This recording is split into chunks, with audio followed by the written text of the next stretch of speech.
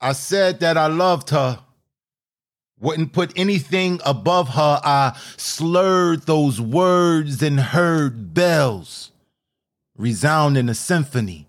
An orchestrated harmony, sublime, divine in nature, the way she corrected my stature, fed fuel to my future, and nurtured my life. A wife, she was beyond that. I wanted to be more than just her man. The hand she used to soothe her pain. I wanted to reside in her veins. Be the blood to keep her heart beating, be the reason she needed to be all she could be. Would we be the epitome of what union is? Give glimpses of what happens when substance meets structure, when the touch matches the sentiment and our actions are sincere. There's a balance there, a fear that you may not be given enough. And when that feeling is mutual, you can actually view love for what it is. A balance, a standstill, a distinction between real and fake, a place free from deceit and doubt, a station without stating the words because they're felt, held in the highest regard but displayed in a timid demeanor. No need for mean gestures when love is festered in the heart. And if you start that as the premise, then you finish where you began, with the truth. The proof that a bond bonded on balance will beam triumphant in the end, where you can't determine where friend end and lover begin. It's in that instant. Love is depicted, descriptive and plain, because the aim never really changes. And our way may sway at times, but at the end of the day, we'll find our place right beside each other, mended at the roots, fortified at the base, flourish with the fruit of fidelity, sincerity, and the fruition of what God intended us to be, in the balance of things, where all things in its own unique way correlates. That's the balance. When the word we precedes I, and I die without you and never strive to hurt you. That's the balance. So I hope to find us amongst the elite of this discreet group of lovers who will put their lovers' needs above the fulfillment of their own. This is where the house is adorned with the beauty of the home, and may God protect it. And may we thrive to respect it for all it's worth. And may we always put each other first, and the thirst to please you. May it always be accompanied with your hunger to please me. And that's the balance of love.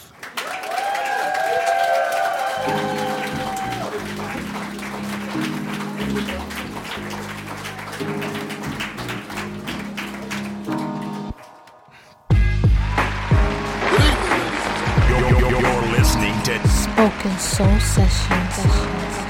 You ready, my man? With Poetic Black. Ain't nothing holding me back but me, and who's holding you but you. Check this out, man. Spoken Soul Sessions. Oh my God. This is Spoken Soul Sessions with Poetic Black.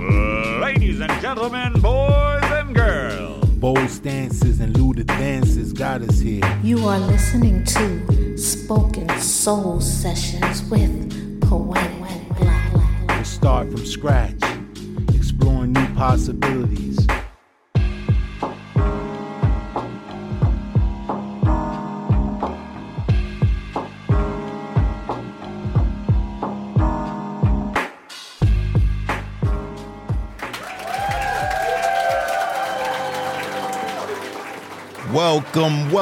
Welcome to another episode of Spoken Soul Sessions. I'm your host, Poetic Black, and I'm happy to be here.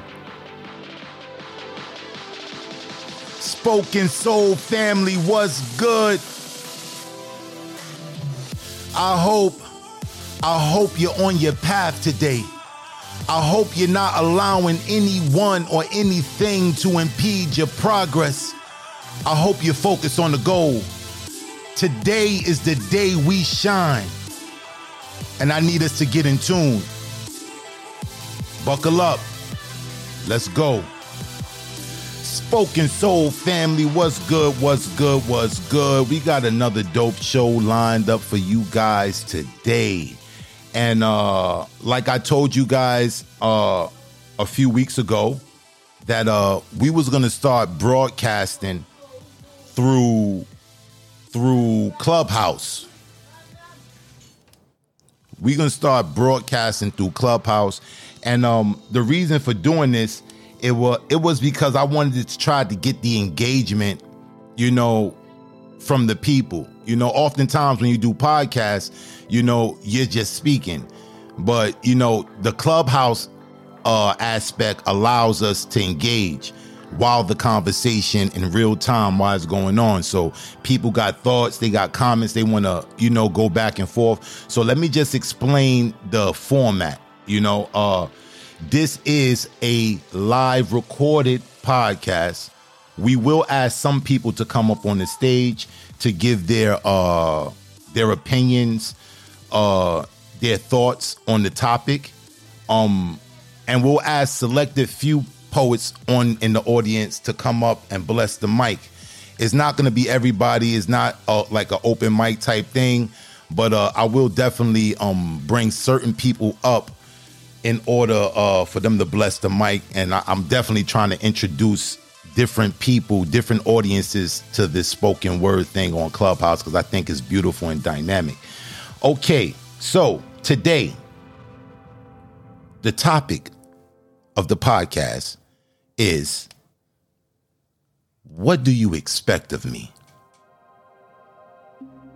What do you expect of me? This is a question that we're asking men. Men are asking this question to women, and women are asking this question to men. So the purpose of this dialogue, we want to get into the nitty-gritty. We want to get into, the differences, the miscommunications. We're not on the same page, and we want to get there. What do you expect of me? I'm going to ask that question, ponder on it. And the fellas, I want you fellas to state, say it with conviction. What do you expect of me? And this is not to cause any type of rift or any type of friction between us. It's to find common ground. Because oftentimes when we really sit down and think about the expectations that we expect from one another, we'll see that they're warped. They're unrealistic. And this society just have a way of, pumping us with unrealistic, false expectations of one another. And when we don't meet these expectations, the relationship is in ruin.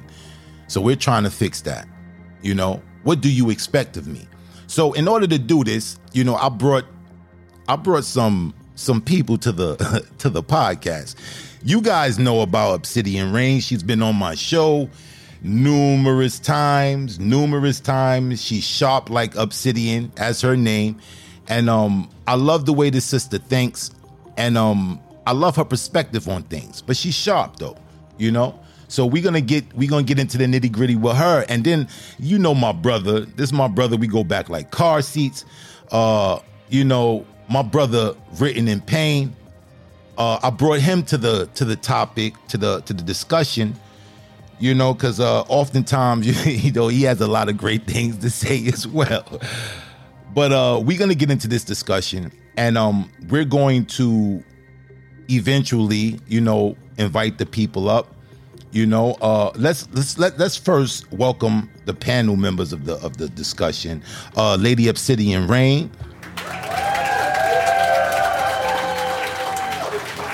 You there, Obsidian?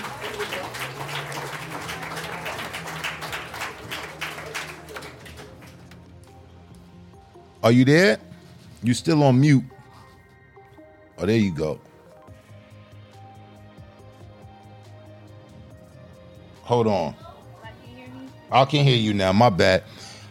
If anybody was talking, I couldn't hear anybody. I had my fader all the way down. That was crazy. If anybody was talking, they wouldn't have been able to hear. I wouldn't have been able to hear nothing. But Lady Obsidian Ring, welcome to the stage. And my brother, Mr. Written in Pain.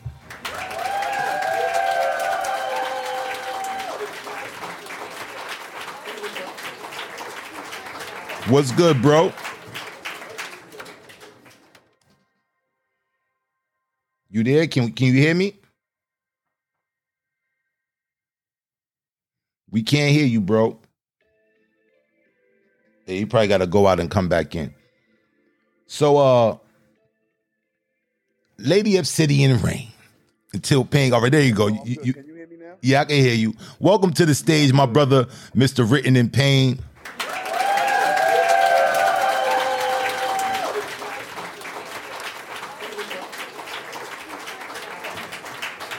What's good, bro? I'm good, man. Thanks for having me. All right. Now, Lady Obsidian Ring. Yes, sir. What do you expect from me? I'm probably the worst person to ask this question because I don't expect nothing from nobody except for them to be who they show me themselves to be. I don't go in with expectations. I have my standards. I don't go in with expectations. I just watch people. Okay. I adjust accordingly. Okay. So, this is what I want you to do, because you're the only female on the stage as of yet. We're going to invite some more females to the stage. I want you to ask Mr. Written in Pain, what do you expect from me? I, Mr. Written in Pain, what do you expect from me as a lady?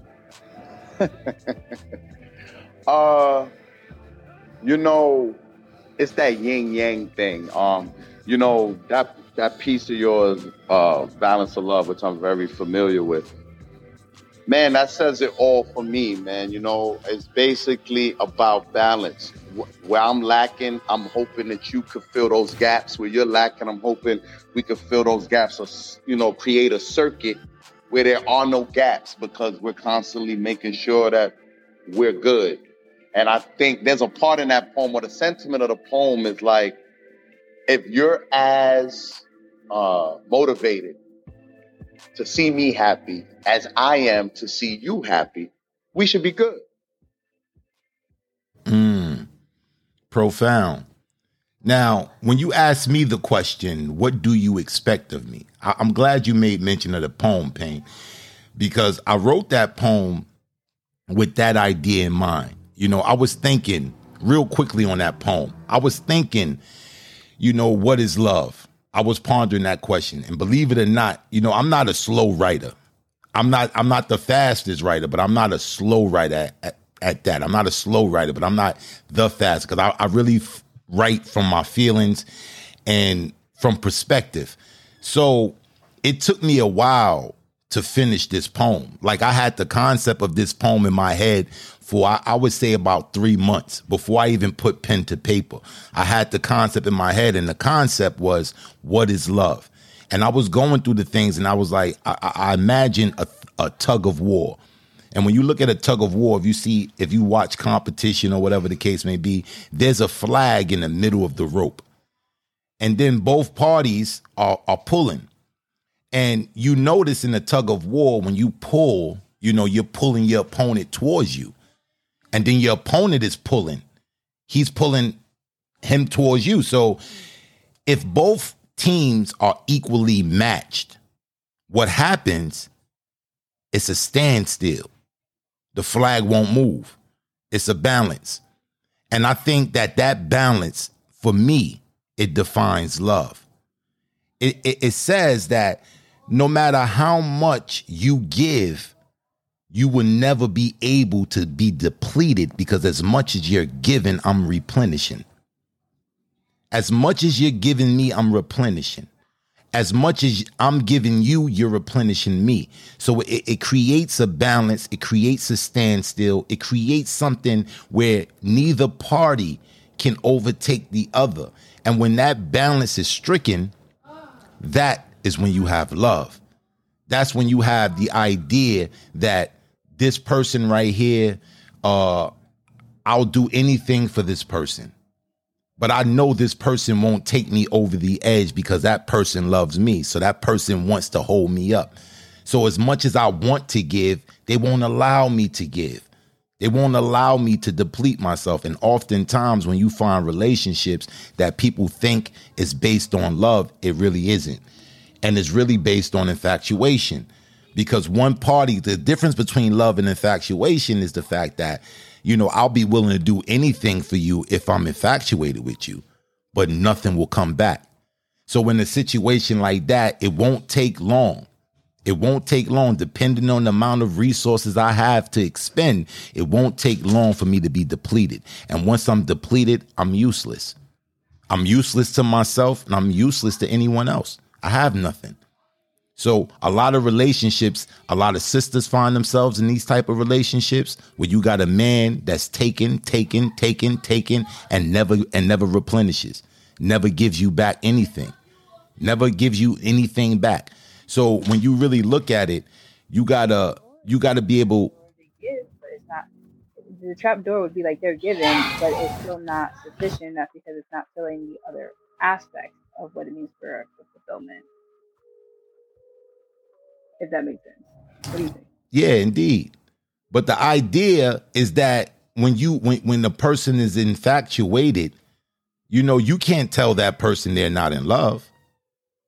You can't tell that person, oh, what they're feeling is not real. To them, you know, they're in love. But the key to that is the fact that if it's not given back, then this person will be depleted. Like I wrote this poem called In the Name of Love. And is a part in that poem is a stanza when I was like, he would spend every cent to have a sense of attachment to something.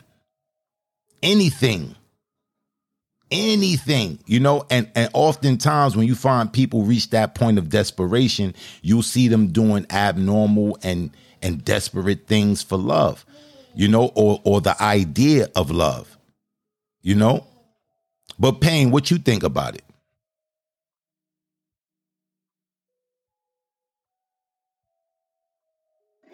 Bro, I'm not a fan of that word.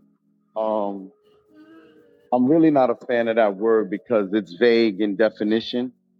And I have found that there are words more important than love, like respect and admiration and, you know, to adore someone. Love, you know, under the guise of love, people get abused, a lot. So it's more about the action to me than the word, because that word gets tricky. I would much rather have my mate's respect than their love, if that makes any sense. I dig where you're coming from. I dig where you're coming from. In the name of love. And when I wrote that was the key, that love is something that people look at as being something precious, something that's you can't live without. But in the name of love, some horrendous things have happened. You know, people lose their lives in the so-called name of love. People say that, oh, I'm doing this because I love you, and you know they're hurting the person, but they say I love you. So I definitely dig where you're coming from. But in the terms of, you know, trying to reach everyone, you know, in the sense of them get an understanding of what this emotion is. Forget the name, but whatever this emotion is that balances you out, this emotion that allows you to give of yourself and to receive from someone else of equal measure, and y'all create a union.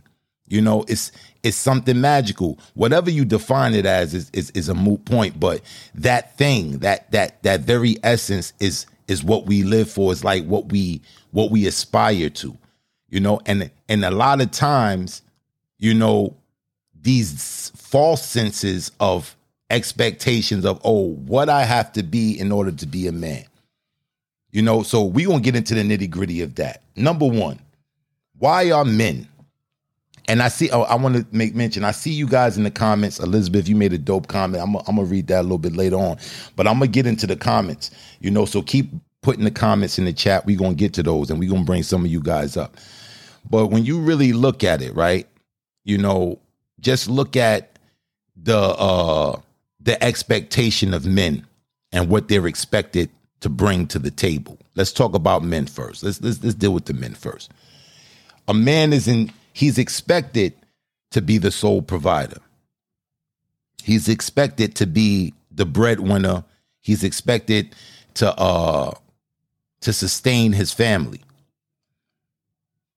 But in this day and age, at least to me, you may have a difference of opinion, but at least to me, men and what they contribute to a relationship and the dynamic of family is often neglected or overlooked. You see it. You see a lot of times, like when Father's Day come around. Father's Day come around, it's like, you know what I'm saying? You could miss it if you ain't really paying attention. You could miss it, but you won't miss Mother's Day, you know? And then a lot of times in the Black community, you hear a lot of our sisters, they say to the men, you know, if they're making more money than that man, oh, I'm dating down. And I think just the idea of that, I make more money than you, oh, I'm dating down. This is the thing that's causing this rift in between the Black man and the Black woman. This is that very thing. We're the only people who contend with each other publicly, public forums. It's all on all the social medias, is on all the shows that's associated with us, is that we don't, you know what I'm saying? If you ain't making no money, you're worthless. And if you are making money, then you're tolerable. You can be tolerated. Oh, he's rich. You know what I'm saying? He got caught cheating, like when what's his name? Kirk. When Kirk got caught cheating on Rashida on the Love and Hip Hop. You know what I'm saying? Oh, yeah, take him back, girl. He got money. Take him back. You know what I'm saying? You tolerate the nonsense, the things that you say that you set your standards on. Oh, I have standards. I'm not going to tolerate this. But when it comes to a pay, and I'm not saying all women, this is not referring to all women, but the women that they put in the forefront in the shows, on the social media, this is how Black women are represented. Now, I know better. I know Black women, you know, and I know better, but this is the image that's projected everywhere. So these are the stereotypes that get associated with us. Black women, or they're gold diggers.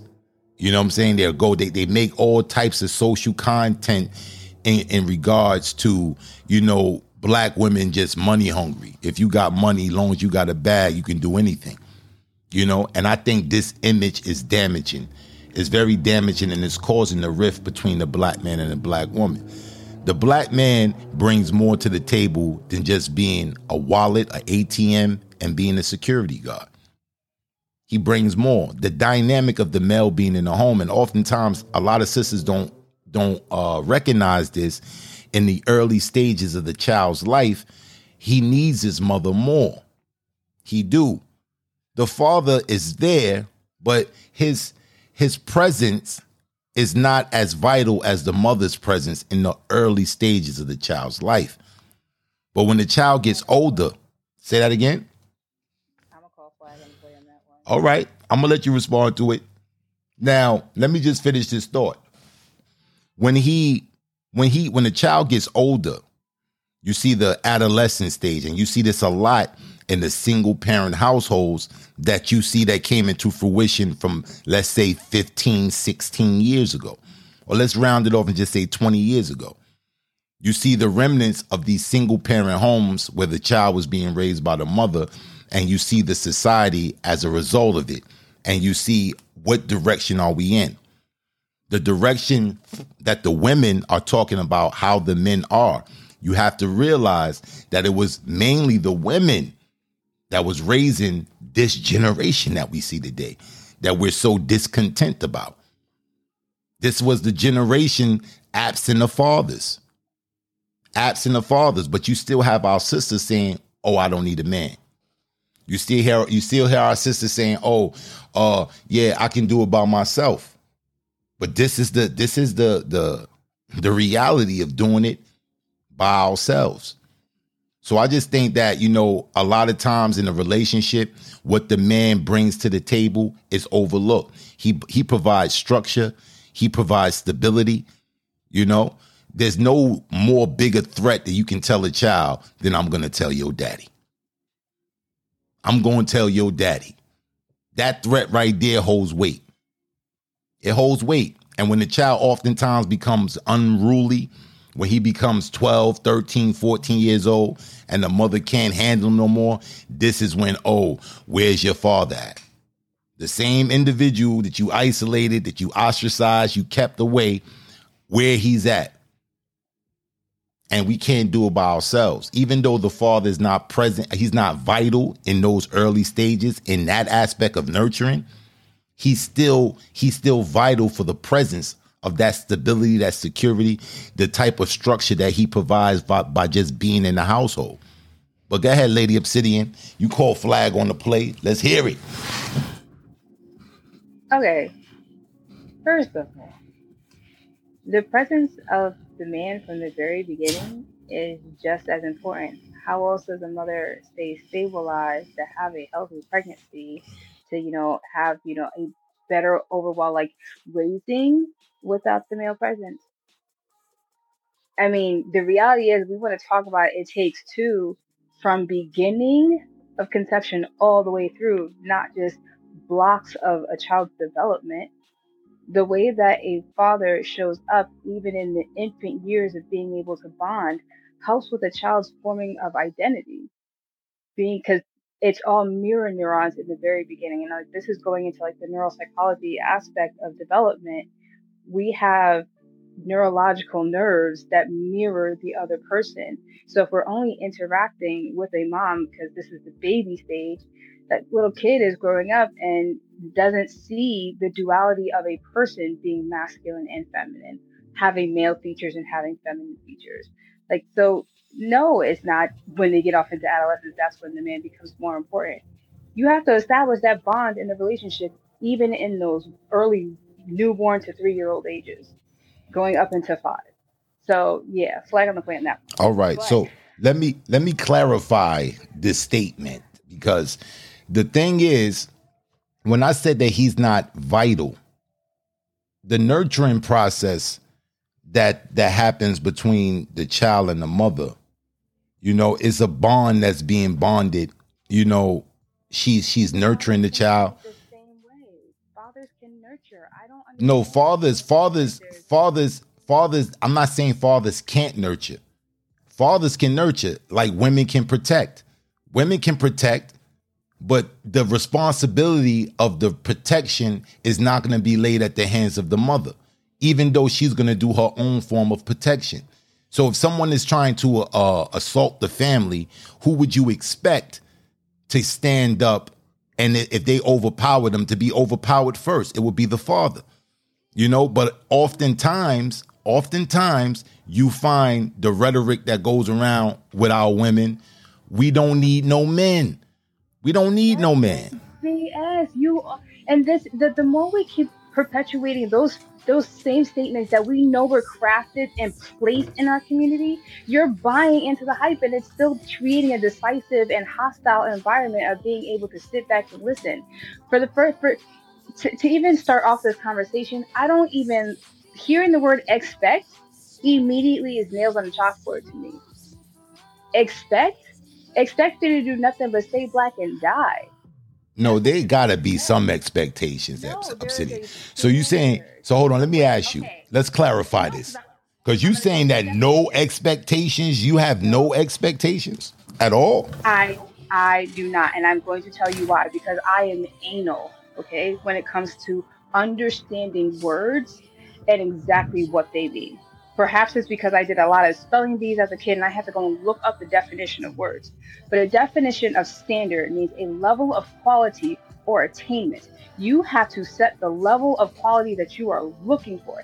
That is the standard. Expectation is a strong belief that something will happen or be the case in the future. Which means if you meet the standard, then the expectation would then follow, oh, because this has already been the norm, I can expect it to continue. Now I'm coming in with expectations and you have to reach this. I'm not expecting anybody to be anything but themselves. And when we talk about expectations, it immediately sends people into defense mode. It immediately tells them, oh, I need to compare. It immediately causes anxiety and depression. So no, I don't have expectations of people. I have a standard of what I am looking for and what I want, and I watch to see if it is available in that person. The freest thing that I ever did was understand the concept of there's nothing wrong with you, you're just not right for me. Which means there's nothing wrong with me. It's okay if I'm not right for you. Okay. See, so, yeah, ladies, you go ahead. I have a question. Mm-hmm. Answer. When you're talking to someone, trying to find things out about them, trying to figure out if this person is even compatible for you, if you are even interested in pursuing something with them. In order for this to be known, you have to get information from them, right? I mean, you can't read their mind, right? In order for you to know someone or get to know someone, you have to have communication with them, right? I have to experience them because people lie with communication. Okay, so do you have expectations of them telling the truth? No, I expect people So to you lie. expect them to lie? That's the, if we really want to talk about it, if the steady pattern has been that people lie, then that is a good definition. Nah, Are you being general when you say people, or this particular person? Like, are you saying this person you talking to has a preconceived thing with you, or you're saying that most people lie?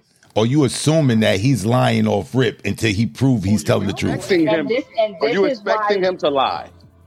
This is why I have no problem going along the natural progress of time. I am going to watch. I'm not rushing into anything. You rush, and that's how you miss the potholes and fall in. I'm not asking you questions to give you the platform for which you to lie on. I'm just going to watch you. I will talk to you about things and let it unravel itself. All right, hold on. I just want to be clear before. I just want to be clear, and then I'm gonna mute my mic. But I just need to be clear about something. Okay. You approach life with no expectations, because an expectation is, you said, a strong belief that something will happen or be the case in the future. You don't have that when it comes to people. When you meet people, you have no belief that something will happen or be the case in the future. You're just going with the flow.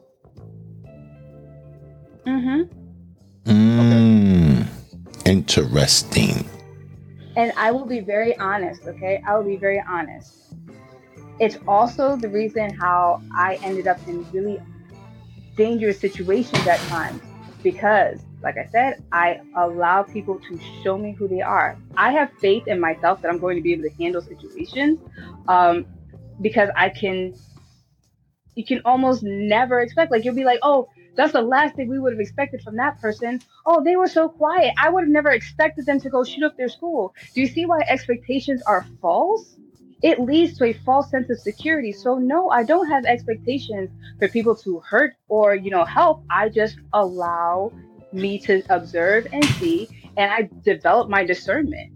I now understand what's safe in a person because I listen to myself. I have like a certain level of intuition because I take time to feel myself, feel how things felt in certain situations. If I'm telling somebody something and their response or the reaction is a certain way that mirrors what somebody else has done in the past, I can be a little cautious. It's like being like a cat. I'm gonna be cautious. I don't think the car is gonna hurt me, but the car is moving, so it might. So let me just watch it for a moment. It may be parked. Like, this is the problem what we have with humans. It's like, we want microwave everything right here and right now. No, I don't want to take the time to actually see if you are a man about your word. I want you to just tell me so I can just run with it. Hello, that's how you're going to get caught in the trap. All right, so let me... There was a time frame of getting to know a person and say, oh yeah, that is a person of honor. How did they know that was a person of honor? Because their actions consistently showed before somebody said, you know what? I like that he's a man of honor. I'm going to, hold him to that.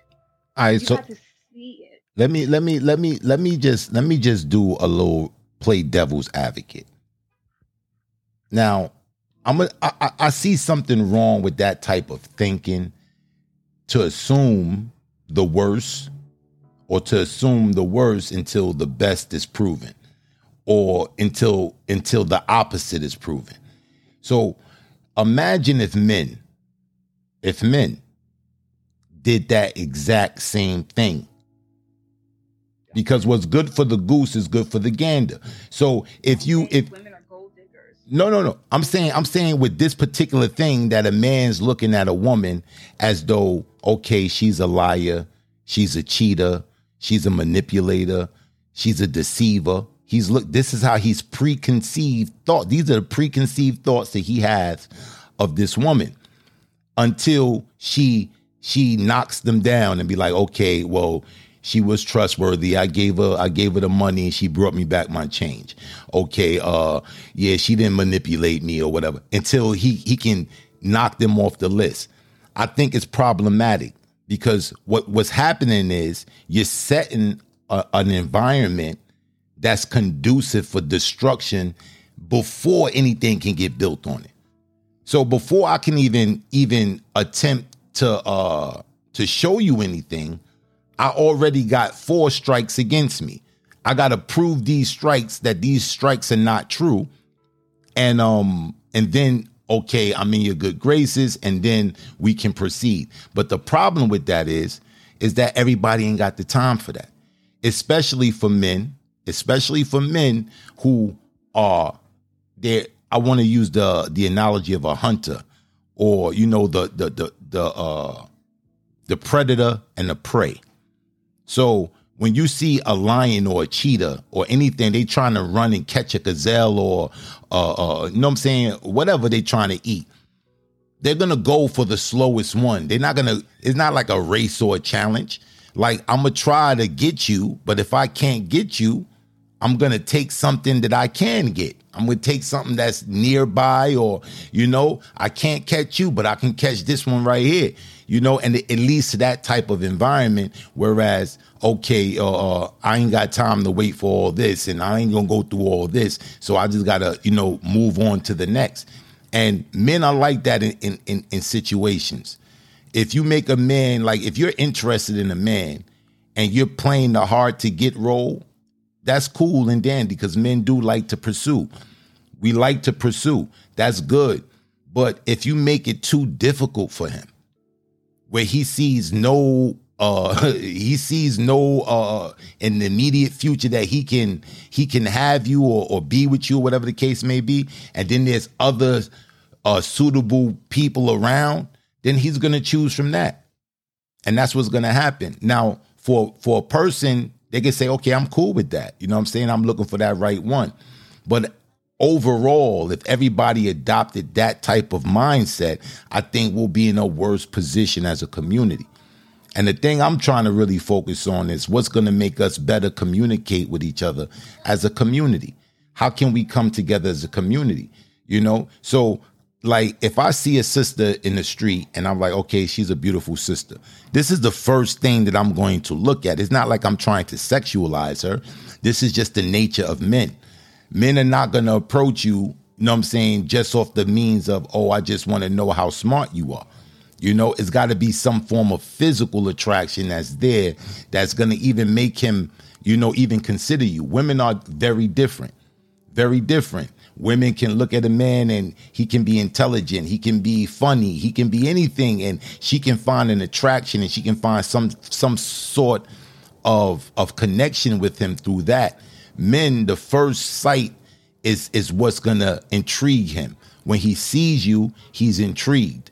So then he's going to approach you, and then the position you take from that point is going to determine where it goes. So you see sisters who are what we call, in quotation marks, loose, you know, let them smash on the first night or whatever the case may be, you know, or they don't really care about, you know, like the formalities of sex. So I got to know you, let's just get it in. You know, men formulate opinions. Men put women in categories. You know, I know it sounds sexist. I know it sounds, maybe demeaning, but a man, he mentally put women in categories. There's the woman that he's gonna want to go after to be his wife, and there's women that he's gonna go after because there's a sexual desire, there's a lust there, and then women will put themselves in that category. But go ahead, Lady Obsidian. I want to make sure we're lining up these parallels to actually look at everything very objectively. You said hunter and prey analogy. Mm-hmm. Men are hunters, women are the prey, right? No, they're not the prey. A form of they gonna cancel me. So my women are playing. Poetic Black said it. We got the videotape. You ain't gonna get me canceled. No, women are not prey. I'm not inciting the men to go prey on the women. No, I'm not doing it. Now, go ahead. but with the Lord, my tongue, the analogy being what it is. A man looks at a woman, and first it's the physical. Right? Mm-hmm. Physically first. The norm. Mm-hmm. So then the expectation that women are then allowed to have of men is that they are looking at their bodies first. Indeed. And they're pursuing them for their bodies. Okay, so that's not for their bodies. Not for their bodies. Wait, pause. Go ahead.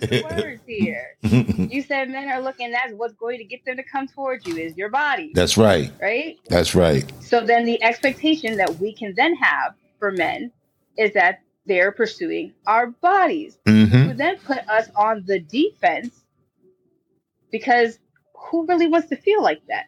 I want to feel like a piece of meat. How do you feel like I want to know, how do that make women feel like a piece of meat? I'm really want to know. I'm not being funny. I want to know. Say that again. Oh my God. Say it again. Say it again. I can't. Can I speak? Yeah, I got you, bro. Hold on. I want her to say this statement. I want to know what I'm saying. I'm trying. His statement may help. So go ahead. See, she's smart, man. I was trying to get the statement on the record, man. But go ahead, Payne. I don't know how to like a woman for anything else upon optics. Like if I see a woman somewhere, am I supposed to say, I think she's intelligent? She looks very deep. And I'm dying to have a conversation with her. Is that what's supposed to happen? Because let's look at it like animals in the wild, right? When a lion wants to mate with a lioness, he's looking at her to see if this is a lioness he wants to mate with. Same with gorillas, same with elephants. But men, I think we're supposed to, I don't know. Should I walk up to a woman and say, hey, could you give me a short dispensation about what it is about life you enjoy? And then based on your answer, I'll let you know if I want your phone number. I don't know how this works to you. And I'm curious as to know how you would like it to work. First of all, males in the wild fight each other for breeding rights. So unless you're going off and you just fighting men and say that you want to lay your claim to me, that's just not going to work. I feel like that's how things should be. But that's how things are essentially. But it's just in a different way. It's just in a different way. Like men fight over the rights of certain women. Like if you see a woman in the streets, we know how the hood go, and this dude is talking to her. I could be talking to her, and I can be going at her. Oh, forget that dude. He ain't nobody.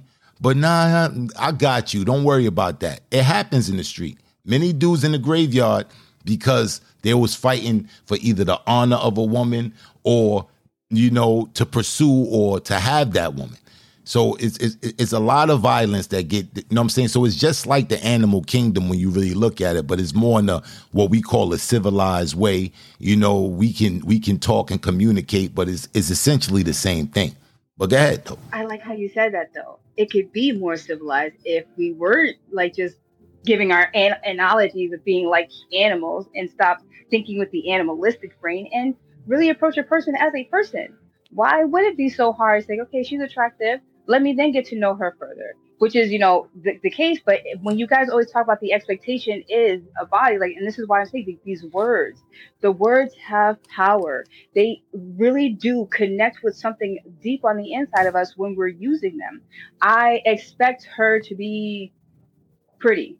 Okay. If I'm going to date her, I expect her to be pretty. So I'm going to go after the pretty ones.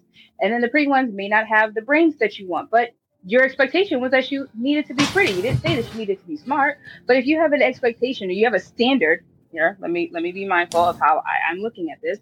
If you have a standard that you want a woman to be, attractive to you, intelligent, then okay, the attraction may catch your eye and then you proceed to talk to her. She doesn't feel like you are only coming at her for her body when you come at her with more than the mindset of, oh, she's hot, let me go check her out. Because then y'all spin the same horrible narrative that women, they're airheads. They're only about their body, getting their nails done. They want the money to do this. They want the money to fuel what it is that you guys put out as the expectation of what you like and be like. All right, so I'm glad you said that because it's going to segue into the next segment. I'm glad you said that.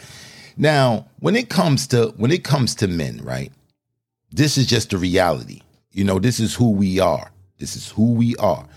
The first thing that's going to get a man's attention is going to be something on a woman's body, whether it's either her face, it could be her skin tone, it could be her, her breasts, her behind, or whatever. It could be anything, but it's going to be something physical that's going to pique his interest. This is not an expectation.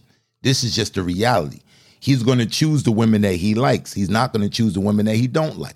The women that he's not attracted to, he's not going to be going to them, buying them stuff. He's not going to go to them like, yo, can I take you out to dinner? Can I spend all my money on you? Can I, can I do this for you? He's doing these things, because he's showing you, I'm interested in you. Forget everybody else. You dig what I'm saying? So when you really look at it, us as men, this is how we operate. Now, it may vary from depending on what that man is exposed to, his upbringing, his class, or whatever the case may be. He may do it in a different manner, but it's still the same thing. If a man got $1 billion, he's a billionaire, and he wants to pursue a woman, the reason why he wants to pursue her is something physical that's attracting him to her. And then he's going to notice those other things. Like he look up, oh, wow, she's beautiful. And then he realized, oh, yo, she's into cooking. Oh, snap, she's a poet. Oh, snap, she's this and she's that.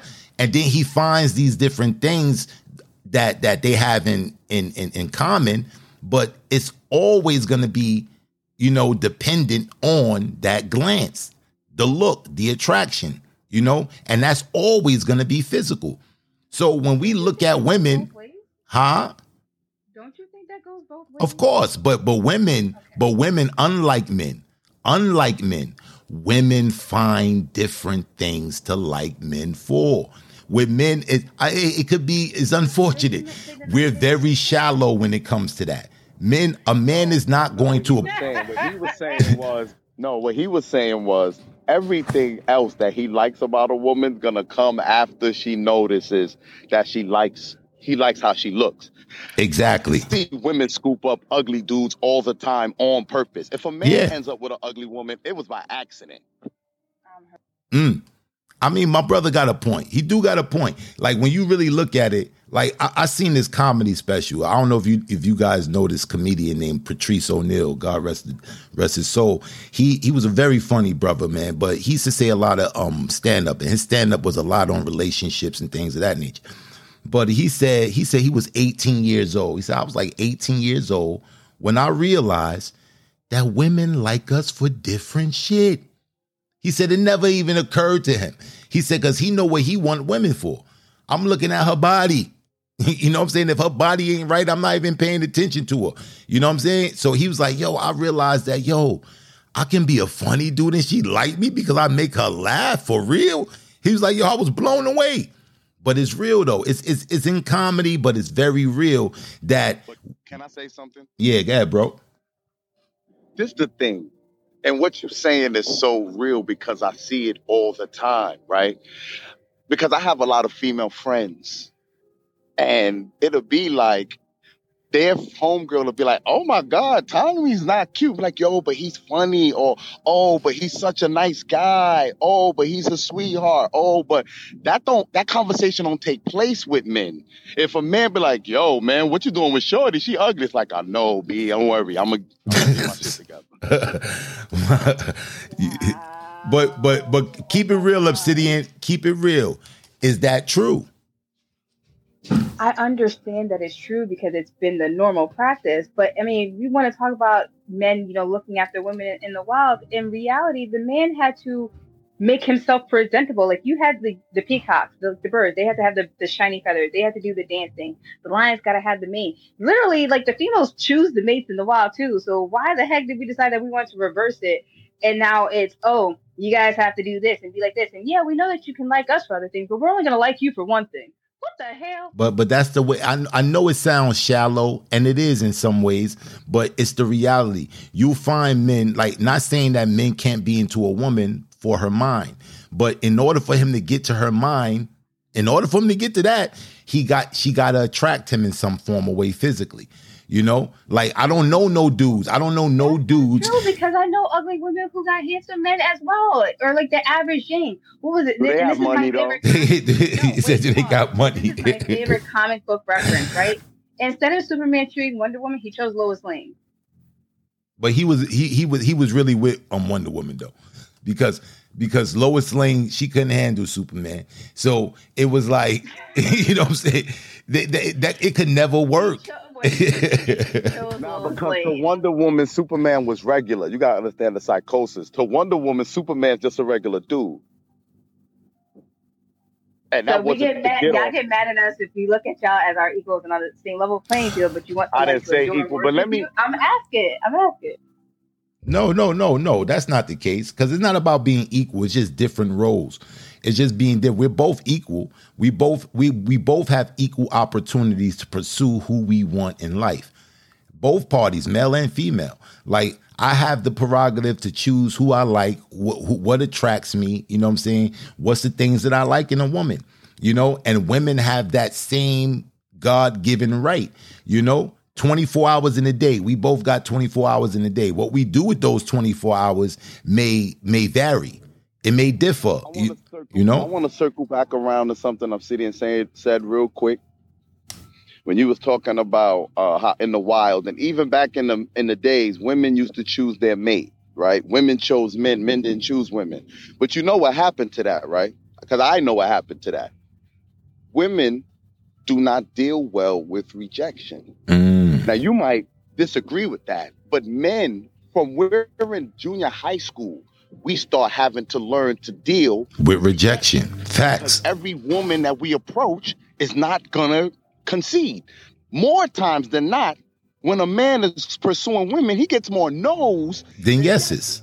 No, facts. Not set up that way. And women get more yeses than no's. Women get more yeses than no's. I've seen the results. Right I have seen the results of women not getting what they want when they pursued men, and it don't go down the same. All right, it's different. It's very different. That's facts. That's statistically true and accurate. What I want to say is, like, you talk about being born in a world that rejects you. You're not enough because you're not a man. You can't do this because you're not a man. We are born into a world of rejection. So yeah, maybe we toughened up a little earlier, and we then, develop a different kind of skin. Maybe people can't handle rejection, well.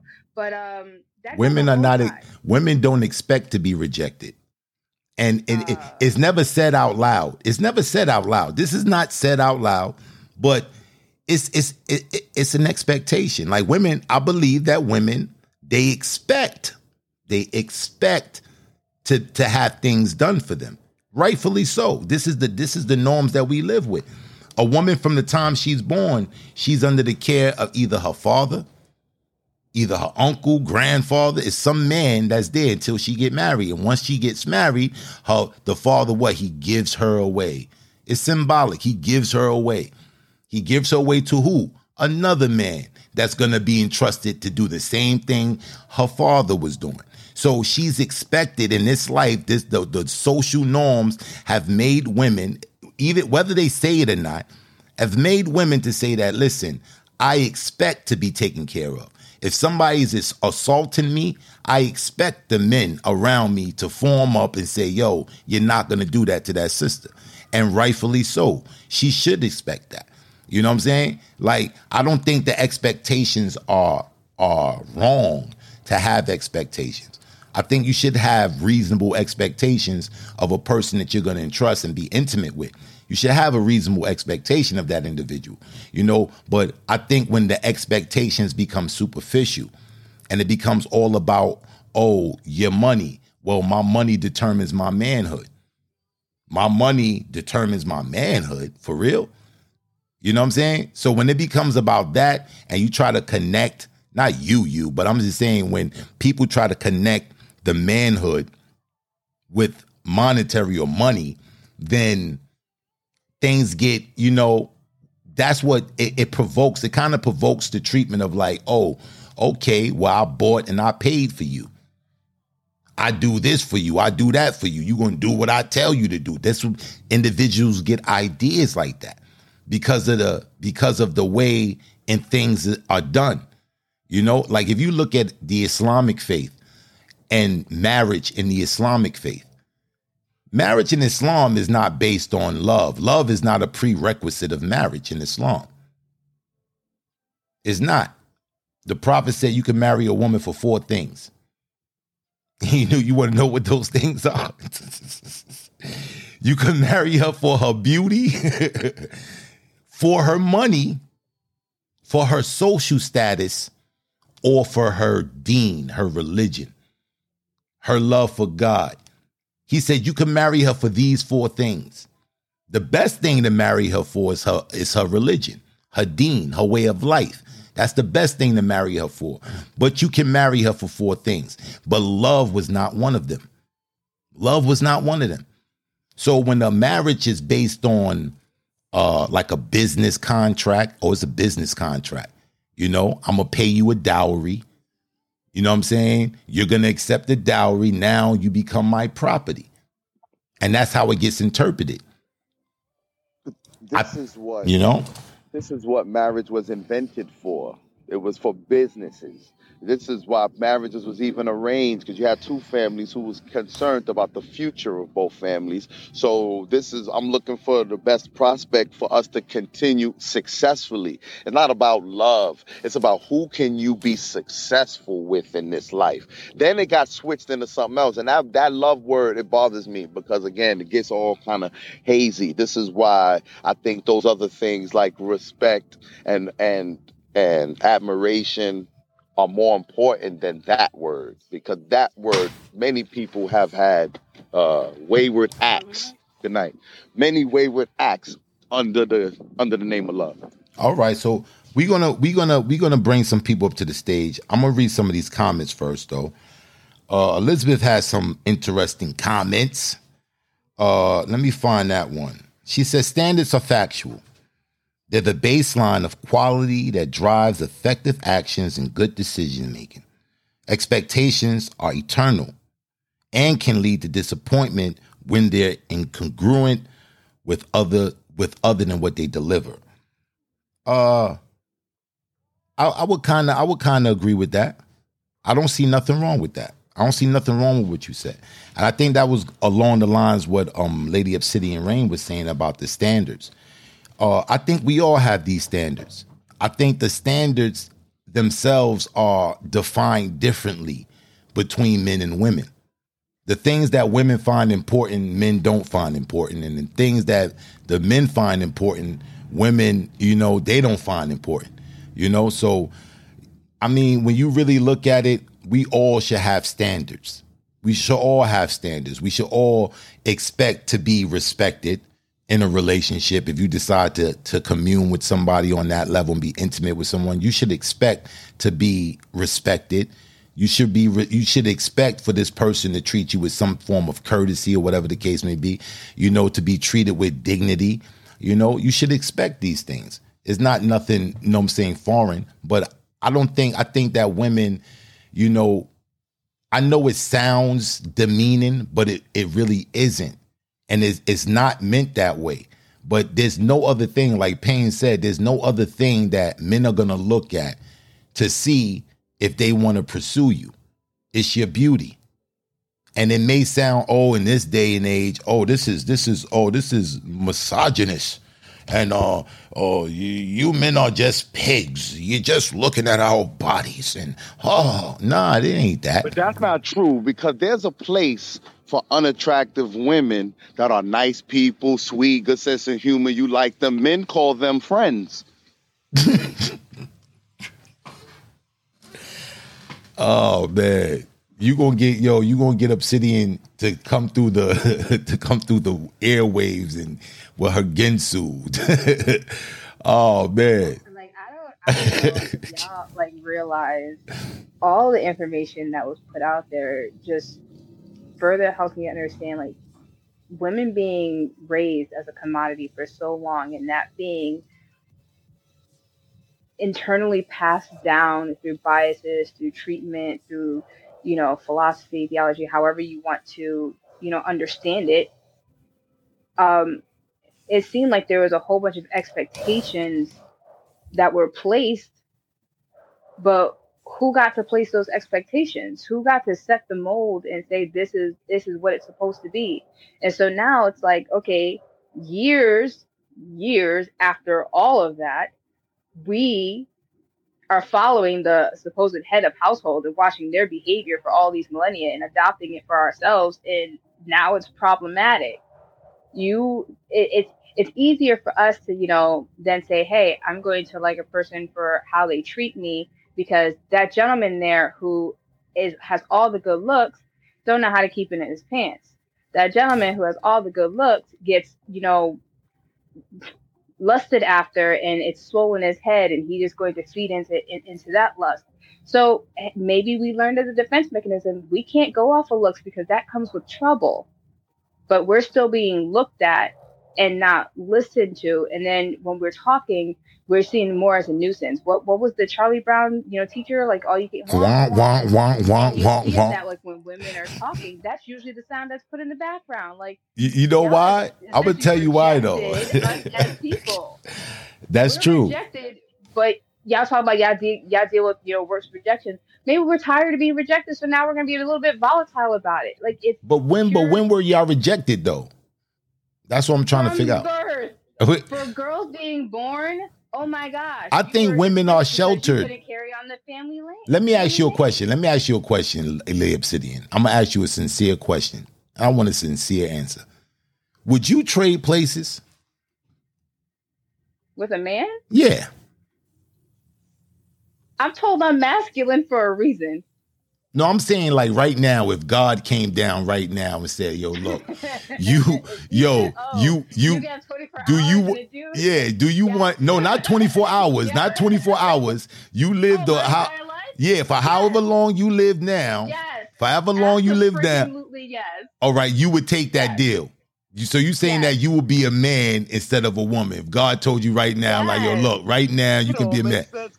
Now, it makes sense. It makes perfect sense. It, right? Because we have been watching. You look at it. Okay, take it. These two girls. Okay, they're both girls. This one gets treated as the golden child. Everything they want, they can get. They do wrong, it's bypass. It's whatever. And that younger child is watching that, and they're like, they try to do the same thing. Nope. Oh no, no. At what point does that young girl not want to be the older girl? So here we are watching our male counterparts, get away with all kinds of stuff because, look, we could really go down this rabbit hole in which men take access to women's bodies and what the actual law is on, how they're prosecuted and their sentencing stuff and all that. But women don't ever recover from that, even though they can get out within a few years. So they can seem to get away with murder. They get away with violating. They can do whatever, do no wrong. Why would we not want to try that out for ourselves? It's interesting because the reason why I ask is this, you ever heard that expression is not always green on the other side? Payne said something that was profound, and thinking about it, I was like, wow, that's pretty true. The amount of rejection that we get immune to it. We get conditioned for it. There's not one woman on this platform, pretty much, virtually all women, you know, at any given time, they can say, okay, if they wanted to pursue a man sexually, not any man, but a man. I'm gonna be realistic. Not any man, but a man.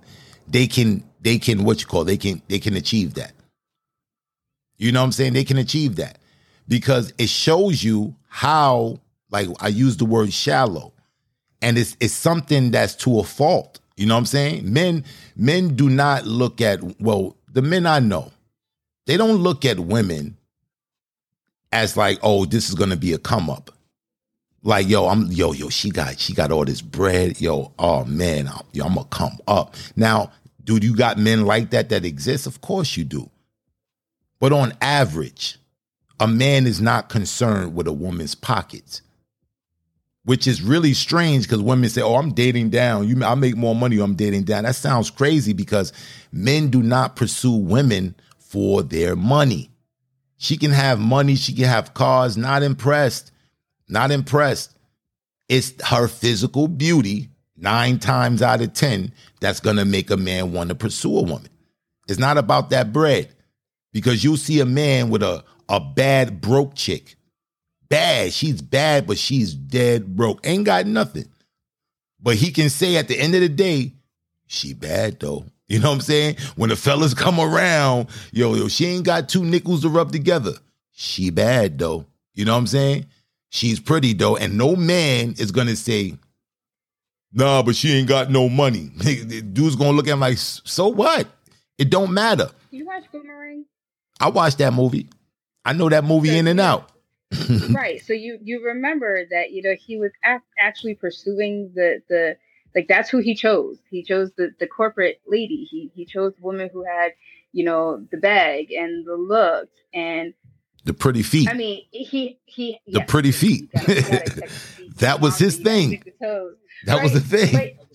But that was what we were seeing, right? That's who he went after. And yeah, sure, you know, he switched at the end, but we all see that. Women, when we're younger, we all see that. We all see that. Mm-hmm. He wants the Nicki Minaj, but he didn't want Nicki Minaj when she was in the actual, you know, stripper, you know, whatever those things are called. I don't know nothing about those strip clubs, whatever. Mm-hmm. He didn't want Nicki when she was in the strip club, but he wanted her after she had the bag and the fame. So yeah. But in that movie, he wasn't pursuing her for the bag. Like, he was a gigolo. He was a successful black man. He had bread. He was, you know what I'm saying? He had what he wanted, but he will only pursue pretty women. He wasn't pursuing. He had to, you know, because the other one was, you know, she was very pretty. That was Halle Berry. She was pretty, right. but the thing about it, she was a plain Jane. She wasn't in that corporate world. She wasn't making the big bucks. At least at that time.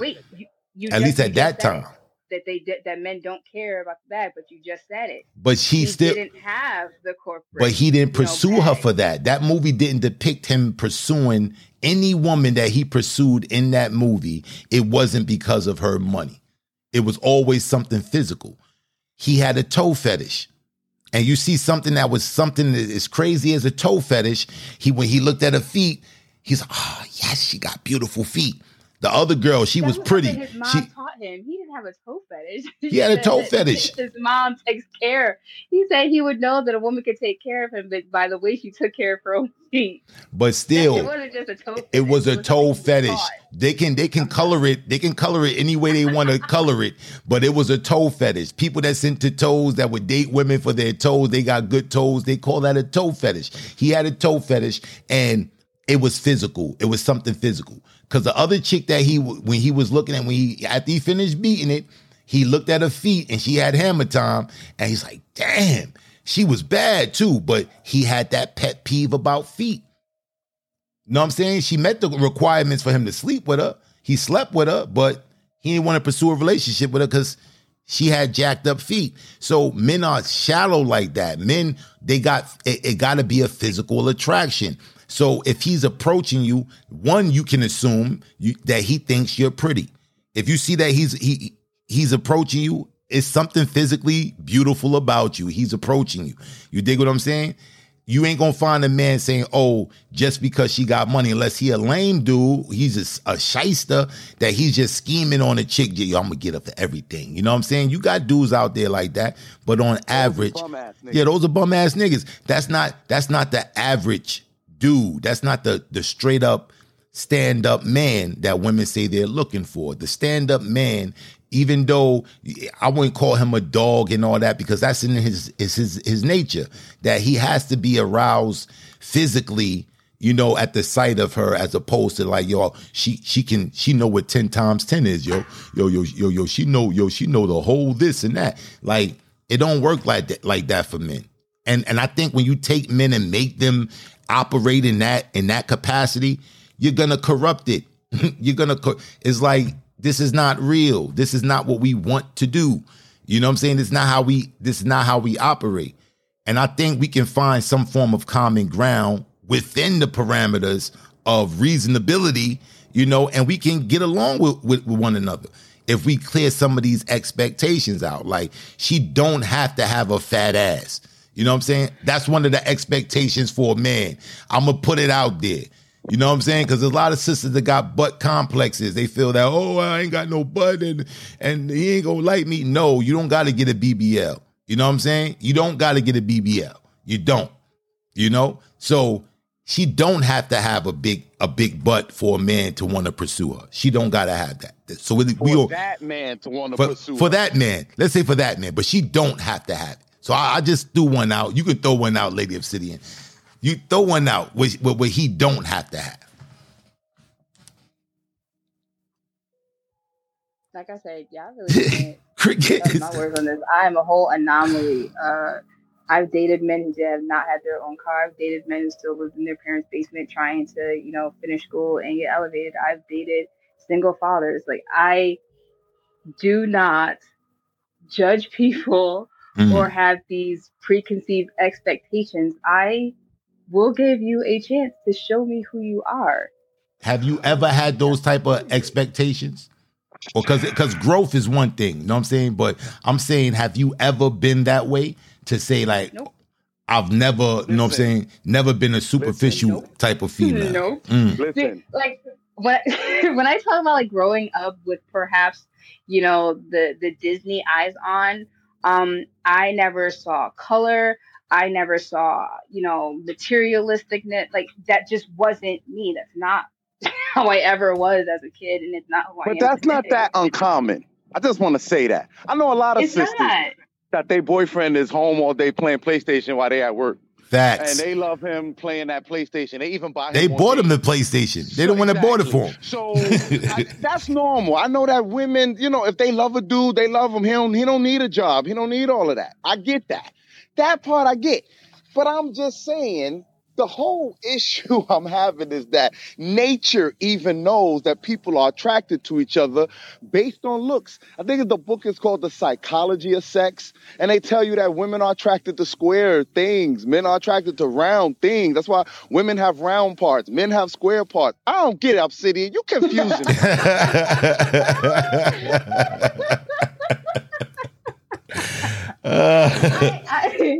Oh my gosh, that's hilarious. I mean, if I had to, and like I said, I don't use the word expectations because it's not me expecting anything of anybody. Like, you know, the nature of a snake and it's poisonous, it's going to bite you, you're going to die. I can expect it to carry out its nature.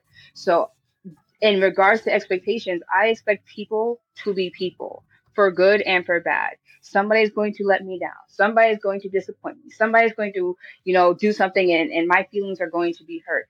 But I have these very high center of personal accountability that I'm not holding anybody to my standards.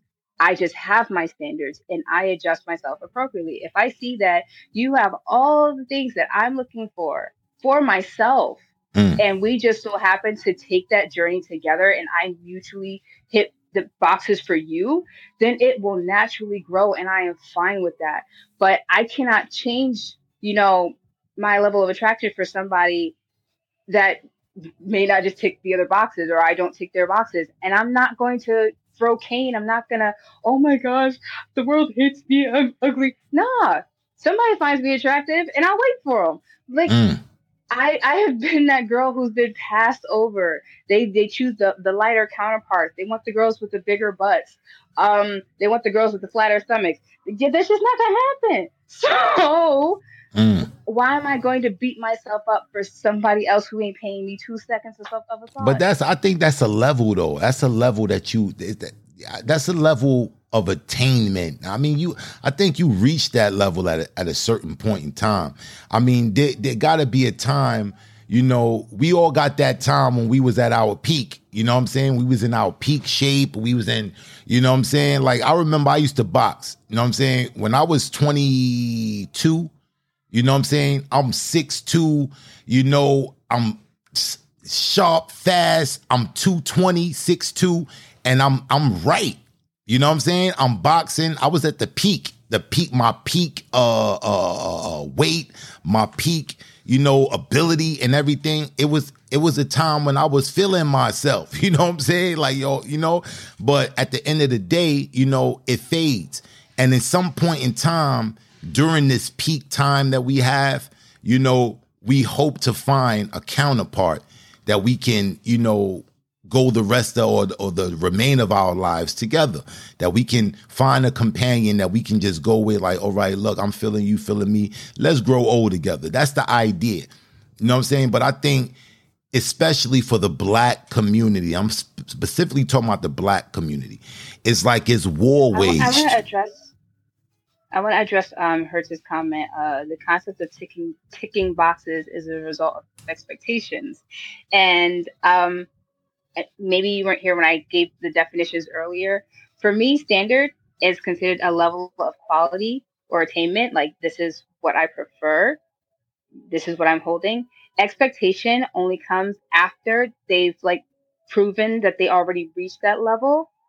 And it's like, I can then expect them to continue on that way. So that's why I said I don't have expectations. I have standards. And I think men have standards as well, but I think it's pretty. I mean, we both have standards and expectations. They can both be one and the same. I don't think they cancel each other out. You know, I think that I think they can have standards, but at the same time having standards, they still have expectations of what that person would be. After if it's proven itself to be stable. That's what I'm saying. Like, after it's already shown itself, then you can expect it going forward.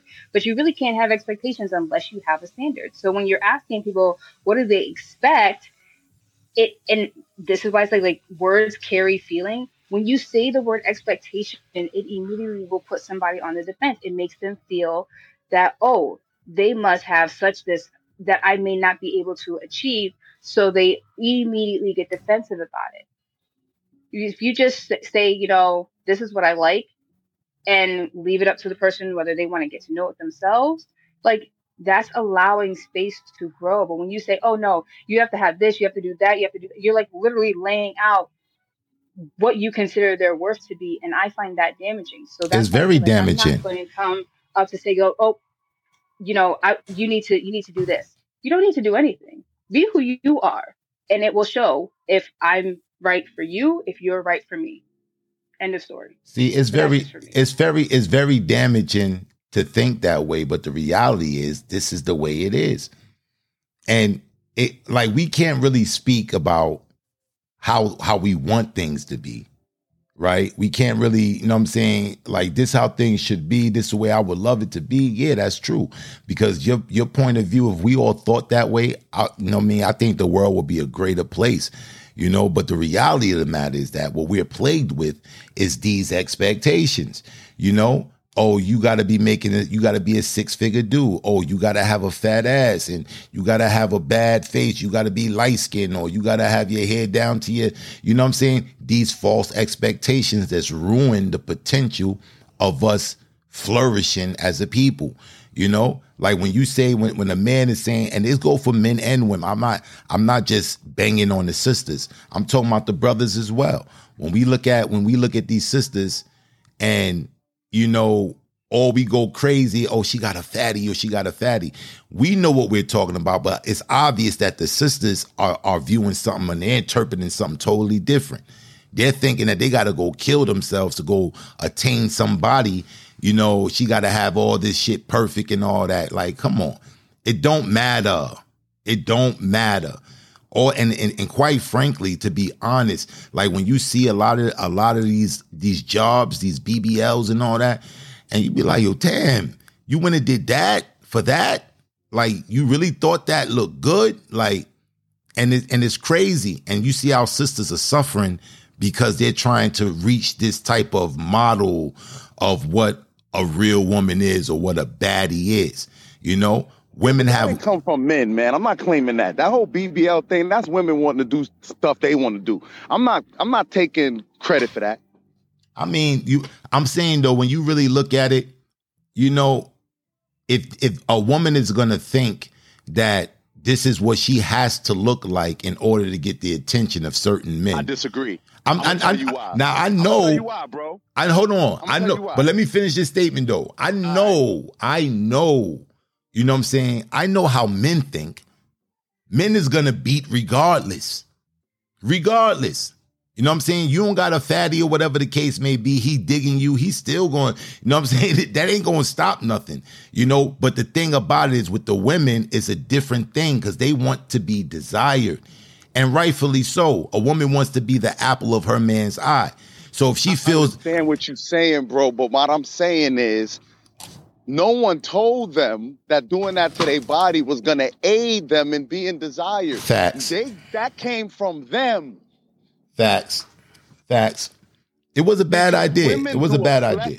There's a plethora. Lie. It was a bad idea. You could keep it real, Obsidian. It was a bad idea. It's made by a man. The beauty I ain't talking about that. I ain't talking about that because Victoria's Secret. Because binding women's feet was done by men because they wanted women to have dainty feet. The corsets were created by men because they wanted to have smaller waist. What? It said Victoria's Secret was what? Victoria, like I thought Victoria had a secret. Victoria's Secret, like she has a secret, and I heard that the secret was that Victoria was a man. I heard that for real, no bullshit. And the name of the joint is Victoria's. It's the apostrophe S showing possession. Victoria's Secret, created by the men to women. This is what they want. It was catered. And like when you say nobody told them that if they did this they would get the guy, that's exactly what that is. Victoria's Secret is exactly that. If you use Victoria's Secret, you can get the guy.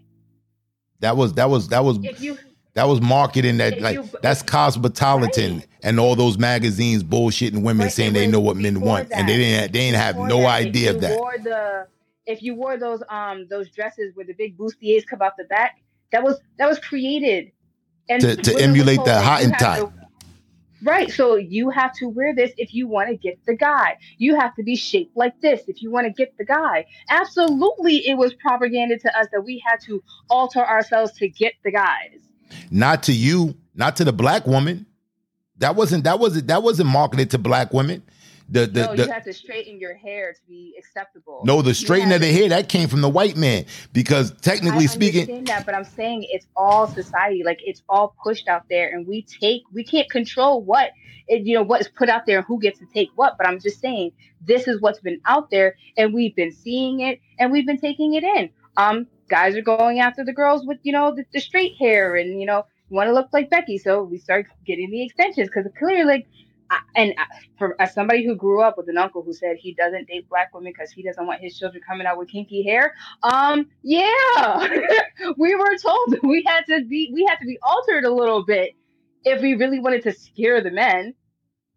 And I'm gonna read some of these comments because we got people. I wanted to bring a couple of people up because I wanted some people to spit, but I wanted to read some of these comments. I want to remind everybody this is a live recorded podcast. So if you do get selected to get pulled up on the stage, be mindful that this is recorded.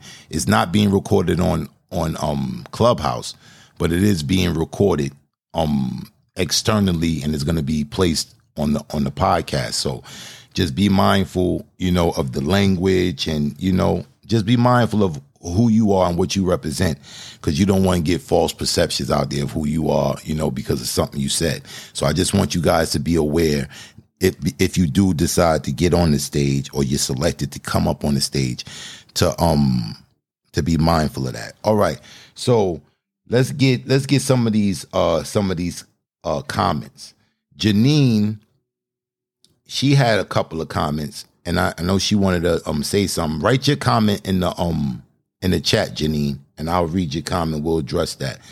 But when we talking about this, let me read Fauzan's statement real quick. He says, my choice of a kind of woman sets an expectation that she will be kind to me and our kids. If she isn't, I will be surprised. So really, we all have expectations. They just vary in degree, I suppose. Either that or we are confusing expectations with conditions. That's deep. You know, because conditions, conditions, that's, and when you feel a person is putting conditions on you, like, oh, you got to do this, you know what I'm saying? Nobody wants that. Nobody wants that. And I like how he puts it. He goes, sets the expectation. Not, I have these expectations. No, this sets the expectation. There's a difference. There's this minute difference in language that is so very important. We can say a better understanding. We can say tomato, tomato, potato, potato. But at the end of the day, end of the day, these women out here and these men out here have these expectations. And now, are they falsely manufactured? Of course. Of course they're manufactured. Of course they're put out there, and it becomes self-perpetuating after a time. When they put something on the radio so much that you say, oh, I think I like this shit. But you really don't like it. You just heard it so much that you know the whole song. I must really like that song. One song like that what's her name? Keisha Cole. That song, they played that song so much. I was like, yo, I really hate this song. And the song is deep. The song is deep. When you listen to the lyrics, you like, yo, it's deep. She's pouring out her love. You know what I'm saying? But God, I was like, I hate this song. But they would do that. And they repeat something so often, so repeatedly, they just keep on drilling it in your head till eventually you adopt it as something that you thought of or you created, or this is just the way it has to be. But we need to change that narrative. Us as black men and black women, we need to change the way we look at each other. We need to change the way we view each other. You know, let's tear down some of these false expectations so we can find the common ground, whereas we can talk. Let's talk. Let's talk to our sisters. Let's talk to our brothers. Let's not make it about, oh, we're just how much money you got. A man don't want to feel like he's just relegated in a relationship to be the ATM or the security guard. You got to go punch somebody in the face if they talk slick, and you got to give money when they ask. And that's your only duty, and that's it. Our sisters got to make our brothers feel that they are wanted. Because if a man feels that he's not needed, he's going to go somewhere where he is. And that's just a fact. Men, we want to be of need. We want to be protectors. It's an innate thing in us that when somebody's trying to assault our mother or our sister or our auntie or whatever the case may be, and we're the only male there, we get bucked up. Like, you ain't doing nothing. We'll get bucked up. It's something that's innate. It's innate. I oftentimes use the analogy of a horse and a rider. The individual, the male being the horse and the woman being the rider. And the rider got to be experienced, because if the rider is not experienced, it can lead the horse right off the cliff. The rider got to know when to pull the reins, when to slow up, when to accelerate. You know, you got to know these things. And a lot of times, you'll have a woman that will attach herself to a man, and she has power over this man. She has that power of suggestion. You can't physically make him do nothing he don't want to do, but you have a power of suggestion. And it's amazing what the touch of a woman can do. What the touch of a woman can do. I remember one time, yo, I was about to lose it. It was about to be bloody. It was about to be bloody. And I got this touch on my shoulder. Calm down. A woman's touch. And it just took that rage. It took that rage out of me. You know, so the woman she has that power, you know, but they've convinced our sisters in this day and age to utilize this power to cause mayhem. When you look in the hood, like 3-4 summers ago in my neighborhood, dude get killed because this woman, she goes and tell her brother or somebody, oh, this dude put his hands on me. And the only thing he was doing was stopping a fight. He was breaking up a fight. He didn't hit this girl or nothing. But she went into another hood, yo, he put his hands on me. And when them dudes came back, they didn't come asking no questions. They didn't come asking no questions what was happening. They came and they just lit him up. You know? And I forget was the sister that was talking. She was giving a lecture, whatever the case may be. And she said it very blatantly. She said, stop running your mouths. Stop going to your cousin and your uncle, your brother that you already know he's on 10. You already know he's on 10 because you was out in the street doing something or whatever the case may be, and somebody said something slick, and now you going back telling people, and now either he's dead or the other brother's dead. Either your brother that you went to go do something to somebody, he come back and find a rude awakening that, oh, this dude ain't having it. And he get laid down because of situations like that. Taking the power that you have, that power of suggestion and manipulating it and causing destruction with it. We got to be aware of that. We definitely got to be aware of that. And for our brothers, we got to be aware. We got to be aware of what we putting these sisters through. And we got to stop setting the standard of this is what we want. Yes, of course, men are attractive. You put any naked woman in front of a man, he's going to like it. You know what I'm saying? It doesn't make him a dog. It doesn't make him, oh, he just looking her as meat. If you put a naked woman in front of a man, he's going to get a straight hetero man. He's going to get aroused. Does that mean that means he's a dog and he just wants to just subjugate women to just being possessions? No, it doesn't mean that. It's just that's just his nature. It's his nature. Understand that.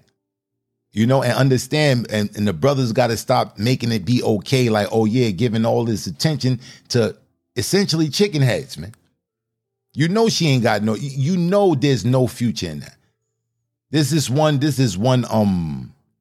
tradition in Islam that says that the child of the father has a right over his father before he's even born or she is born. That the child, male or female, that he has the right over the father before he's born. So then the companions asked the prophet, they was like, what's this right? What's the right? He said, how can he have a right when they ain't even born yet? What right does he have to respect that he ain't even born yet? He said that he picks the right mother for him. So the decision is essentially the men. You have that decision on who you decide to plant your seed, what soil you decide to plant your seed. That decision is totally yours. And the difference between a man and a boy is that a man knows he's responsible for what he's capable of doing. But a lot of times we got a lot of our brothers out here that don't know how to be men, but they're men. They've made that transition from boyhood. But they haven't learned, or they never was taught how to be, mentally how to be men. And that's what you got. So now it's a cycle. So I'm looking to break this cycle. I want to break this cycle. I want to break it. So what suggestions we got? What you say, Obsidian? How can we break the cycle? How can we stop this? I mean, outside of always focusing on personal character development, and learning to be like secure and content in yourself, you'll realize like judging somebody else really starts with the way we're judging ourselves. What we want from somebody else, are we capable of giving that to ourselves to be able to show up in equal measure to give it to somebody else? Because one thing I know is, we may be man and woman, but we all have the same emotions. We may deal with things differently, but we still have to deal with this very similar situations. So being able to acknowledge where we are and how we're showing up for, our counterparts will make all the difference in standards, expectations, what's the status quo, what's the narrative, what's the stereotype. We have control over all of that. Indeed, we do. I want to read one of these comments from Geronimo. Geronimo Tat said, I watched niggas sell drugs for decades and get all the baddies. They never made me want to go out and poison my community just to be liked. Great point. Great point. Hurt said, inspired by an uncomfortable trip to a department store to buy underwear for his wife, Raymond set out to create a place where men would feel comfortable shopping for lingerie. He wanted to create a woman's underwear shop that was targeted at men. The shop was opened up to make men buy lingerie for their women without shame. Then Cosmo came in and changed everything. Cosmo was responsible for so many things in society today, and it was all well-crafted, well-executed marketing. The early Cosmo CEO spoke on this when she issued an apology to the world. It called cyclical exposure. Derek Thompson explains it well in his book, Hitmaker. Expose someone to something for so long, they will be convinced it's the truth, and they like it. Women got taught to use their power to manipulate, take advantage of, and get their way, as men were taught to use their money and power to hurt, control, and brutalize, creating vicious cycles of pain. The first debt you owe your children is the debt of choice on who you will have them with. I actually have a probably great answer for this question, but I don't think I can type it all out. Well, you typed enough, Faust. You typed enough. And well said, my brother. Well said. And I think this is so true. That men, that the statement you made about men and women in regards to their power. Men are taught to use their money, to use their money and power to hurt, control, and brutalize. He said women, they got taught to use their power to manipulate, take advantage, and get their way. You dig what I'm saying? And it's true. It's true. These are the norms. These are the societal norms that we're raising our babies to assume these roles, to take our place in thinking like this. It's become self-perpetuating. We tell our daughters, oh, if he ain't got no money. If you don't fuck with him, he ain't got no money. He ain't got no money. It becomes a thing that you drill into these sisters, and then when they get old enough, where they become they're looking, for someone to be a companion, this is the things they're looking for. Forget the fact, can he be present? Can he be a father? Can he stay there and endure and and pour into you love and things of that nature? Can he do that? Can he does he know how to communicate? Get you a man that knows how to communicate, that you can talk to. These are not the things that, we're teaching our daughters to go up and look for in men. These are the things you look for. No, look to see if he has a good car. If he has a nice car. Do he wear nice clothes? Does he have money? And when this becomes the focal point, it's going to create that cycle, whereas the women are going to be looking for the men with the ballers or whatever the case may be, and they're going to be subjected to the behavior of the ballers. When you find a man with a lot of resources in this society these days, you find a man with options. Resources means options. It equates to the same thing. Oh, you thought you was the only one that thought I was attractive? You thought you was the only one who thought that I was just amazing? No, you're not the only one. And I have an abundance of resources. So I have enough for you, and I have enough for her, and I have enough for her, and enough for her. And this is the thing that These societal norms are telling our babies that you got to go look for that. That's a successful man. A 6-figure nigga. Go get it. But when you find that 6-figure brother, you be like, oh, I don't like the way I'm treated. I don't like the way I you know what I'm saying? I don't like the way he talks to me. I don't like the way he don't regard my feelings and things. But this is the man you wanted. That dude with the 6-pack and the big bank account. You know what I'm saying? That's what you wanted. With the Armani suits. You know? Gucci down to the socks. That's what you wanted. But that comes along with a lot of other bullshit. And for the brothers, you want that shorty with the fat ass. Yeah, you want that fat ass. You want it. Look at you.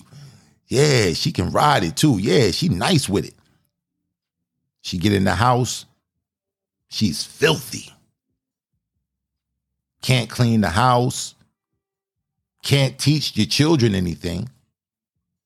Cooking. Oh, forget about cooking. She don't know how to cook. What? We ordering Chinese. Every night. Chinese and oodles and noodles. Every night. Year in, year out. Everything processed. Year in, year out. And then you say, oh, you're just looking at women to cook and be in the kitchen. Nah, it's not about that. You see, the woman that's in the kitchen, she's controlling the destiny of the family. She's the one deciding what type of nourishment that family will receive. She's making these decisions. They come to the table to eat. A woman that's wise is going to know what to feed her family.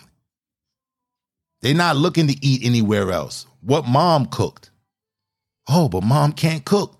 So we got to go to Sara Lee. And we got to go to a Banquet and Little Debbie and, you know, Texas chicken and Popeyes. And we got to go all there to get food because these sisters, they don't know that. They think, oh, this is a disrespect because he wants you to be able to cook. No, he wants you to be able to cook so you can give him longevity. You killing him quicker than a man out in the street. You know what I'm saying? Every day in, day out. He can't get past 40. Whose fault is that? He's worrying about going out and getting money. He's going to worry about getting money, and every time he come home with the money, he got to eat a whole bunch of processed food. But if he says something, oh, you just want me to be in the kitchen. You want me to be your slave. No, it's about responsibilities. It's about responsibilities. And we all got to assume our responsibilities if we want this thing to work. We got work to do, man. But it ain't over. It ain't over. It ain't over because we got people. We got like-minded people. We got people that's on the platform today. Like-minded people who think like we think. And we're trying to find a common ground. We're trying to find solutions. So it ain't over. But we do have work to do. We do have work to do. Now, I'm going to ask, you know, because I'm going to ask my co-host with the S, you know what I'm saying, to spit a piece. If you're able to spit a piece in Obsidian Rain, you got a plethora of pieces that I love. There's some people that's on the stage I would love to hear, that I want to hear a poem from. One brother, I'm gonna bring him up. I'm gonna bring Geronimo up. I'm gonna bring you up, Geronimo. If you can spit a piece for us. This is going on the podcast, so I want to make you aware of that. It's being recorded, it's going on the podcast, but I really did get pen. And you want to speak on the topic real quick, bro? Nah, y'all handled it quite nicely. Shout out to Obsidian. Y'all really delved into it, you know, I feel very thoroughly, and gave some good points and insight. Appreciate you, King. Appreciate you. You got some ink for us, bro? Absolutely. All right. Let me give you your introduction. Coming to the stage, let's give a warm welcome for our brother, Geronimo Tat.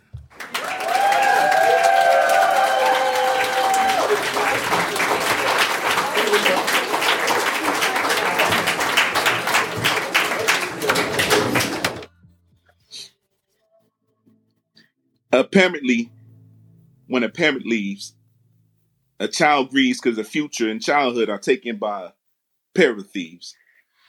They lose one parent means they lost both parents. Just listen, because that one parent is failing trying to be the other parent instead of maintaining their original position.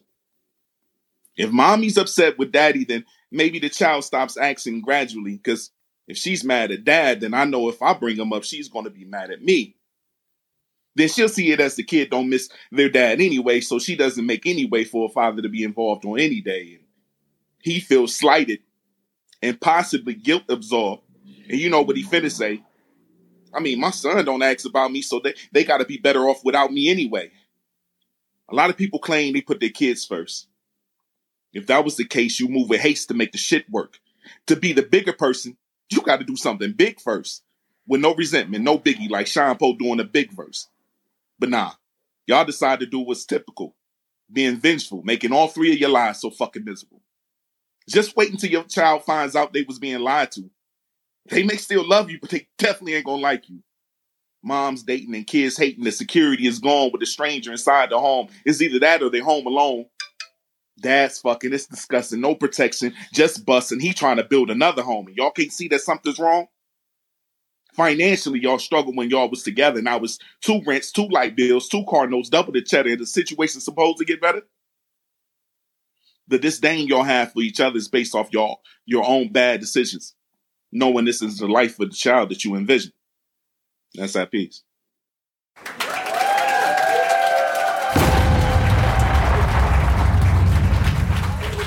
Wow. Thank you, my brother Geronimo. That's my brother Geronimo Tat, man. This is the type of talent we got over here on Clubhouse, man. If you guys don't know about Clubhouse, it's an app that you can download on your phone, and you can engage real people in real time. You know, we have a lot of dope rooms, a lot of dope poetry rooms over here, where you got the poets over here really doing their thing, man. That's just an example of that. Thank you, my brother Geronimo, for delivering that poem for us, man. Appreciate you, King. Thank you. All right, so let me bring somebody else up, man. Who else we got in this audience I wanted to hear from? Okay, Elizabeth made some great comments in the chat. Let's bring Elizabeth up. Let's get a female, because I know Lady Obsidian Rain gonna be like, oh yeah, you just want to bring all the brothers up and all that. I already know, man. No expectations are no expectations. Oh, boy, I don't want to hear that word. All right, let's bring Elizabeth up.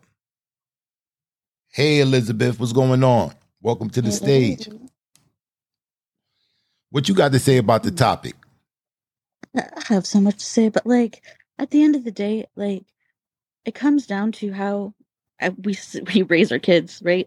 For those raising the next generation, like it's not my job. I can't have them, not having them. But I know what my dad did. My dad teach me how to be respected and how to have a man respect me, and like my dad, my family was backwards, okay? My mom couldn't cook, my dad cooked. My dad was more of like the mother, I feel like, and my mom was more the man, but my mom still respected my dad to be head of household and respect his authority, even though she was the breadwinner. So that was the dynamic in your household. It was your mom was the breadwinner, and your dad. But she respected my dad's authority.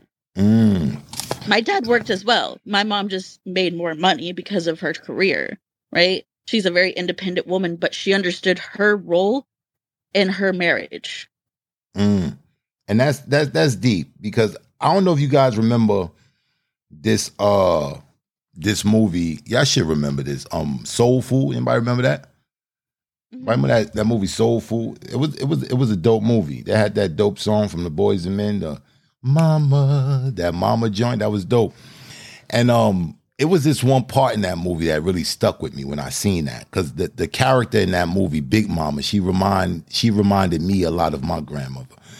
And a lot of the households that I knew from my friends and people I dealt with growing up, it was ran with houses just like that, where Big Mama, you know what I'm saying, Big Mama ran shit. You know what I mean? Big Mama ran shit. And it was this one part in that movie when the sisters was talking, and they was like, you remember Daddy had that gambling problem? where that one time when he almost lost the house, he said when mama came in, she never took his dignity. Nope. She never made him feel less than a man. You know, and it really resonated with me. It really resonated with me because that's wisdom. It's wisdom. And a lot of time in this new day and age, you know, we're in this age of women being progressive, and it's a beautiful thing. I applaud the sisters for that. But there's certain drawbacks, whereas a lot of the women are losing. They're losing that sense of wisdom when it comes to, you know, dealing with that family dynamic, our family dynamic. You know, it's different. People got different issues. Everybody's issues is not the same. But our issues didn't involve us being at each other's throat. When I say our, I'm talking about the black community. It didn't involve us being at each other's throat. This was something that was manufactured. It was something that was deliberately placed in our community. And we just got to be hip to it and wake up to it and say that, yo, look, this shit is deliberate and it's trying to keep us deliberately away from each other for a reason. For a reason. You know? So a woman, you know, her womanhood is not decreased when she's unable to have children. You have some women that can't have children. Do that make her less than a woman? No. She's still a woman, all woman, you know? So a man, his ability to be able to have adequate provisions for his family. Every man wants the best for his family, but, you know, circumstances are the way they are. And, you know, some people just can't get over the hump at the present time. But he shouldn't be looked at as being less than a man because he don't have a certain amount of money, because we run that idea of that everything is surrounded around the dollar bill. And if you ain't got no ducats, you ain't worth shit. And that's false. It's very false, you know? Nope. So Elizabeth, you got a piece that you want to spit real quick? Yeah. While you on the stage? All right, so you got the stage. Coming to the stage. Let's give a warm welcome for Elizabeth Carpenter.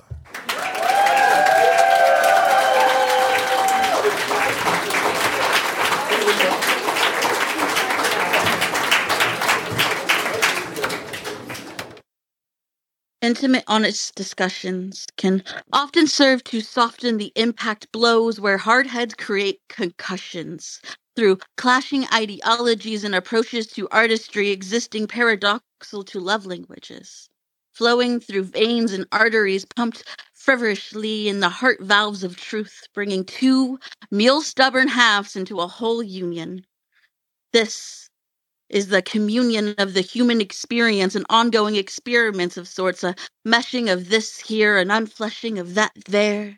It is the matrimony of the sanctimony of archimony expressed through a lifetime of self-righteousness. Trying to reimagine harmony through a delicate balancing act where old dogs clumsily seek to learn new tricks. Bearing bones of the past while understanding the words can hurt a lot more of the time than the sticks and stones thrown by grown folks seasoned with spite, like a rite of passage. What a conundrum it can be to humbling oneself while remaining true to oneself. Mumbling epaulets under breaths, biting tongues, stumbling in a brand new world where someone else requires consideration outside of the fringes of an emotional ego tripper. Daunting to become the realization of teetering on the brink of a sink or swim spectrum. It can end in the glorious story of twin flames or the obituary of two petty arsonists. It can be a building of a magnificent fireplace or a slow burning of a bridge, 'cause matchstick souls were always bound for human combustion in some shape or form within this prism of this pressurized time-space continuum we call reality.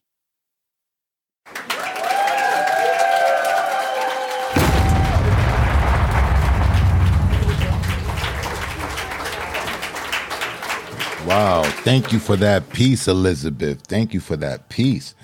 Oh, man. Great show, man. We're going to bring two more people up before we end the show. We have our final thoughts. I want to bring up the lovely AK the Phoenix Rising.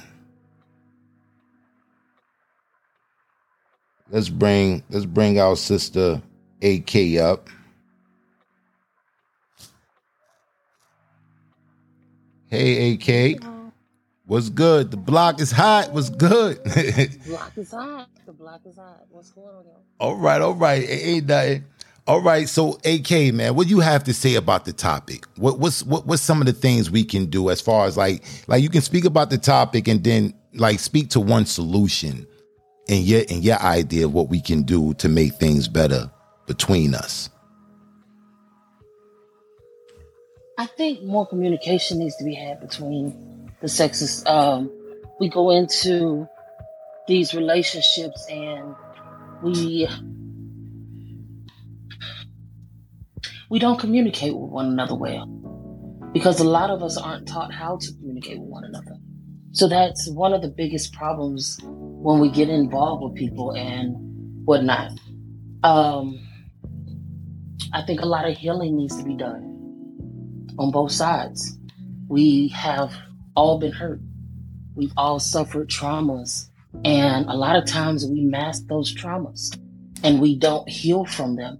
So we get into new relationships and we bleed on the people we're with because we haven't healed. And we got to stop that.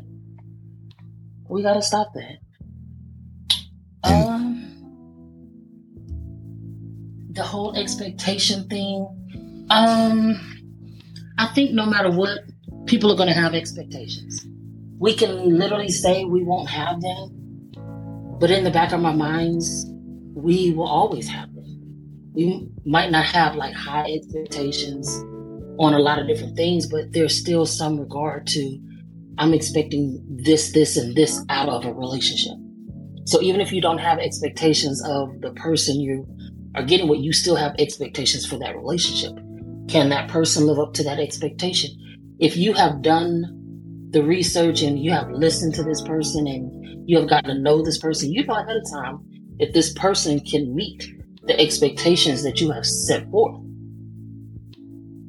So instead of trying to hold on to someone who you already know is not going to meet the expectations that you already have in place, let them go. Stop hanging on to them to the point where when you realize, because you already know, when you finally get hit upside the head, well, this ain't going to work, then you want to go cheat and do other things. Let them go.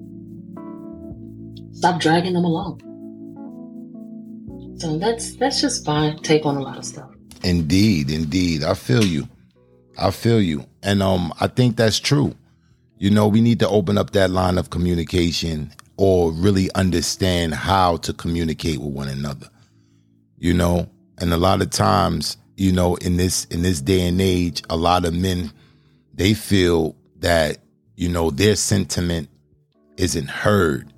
You know, there's a lot of men that feel like, okay, if I say something, you know, it's going to be sounding like I'm complaining or I'm whining and, you know what I'm saying? And men don't do that.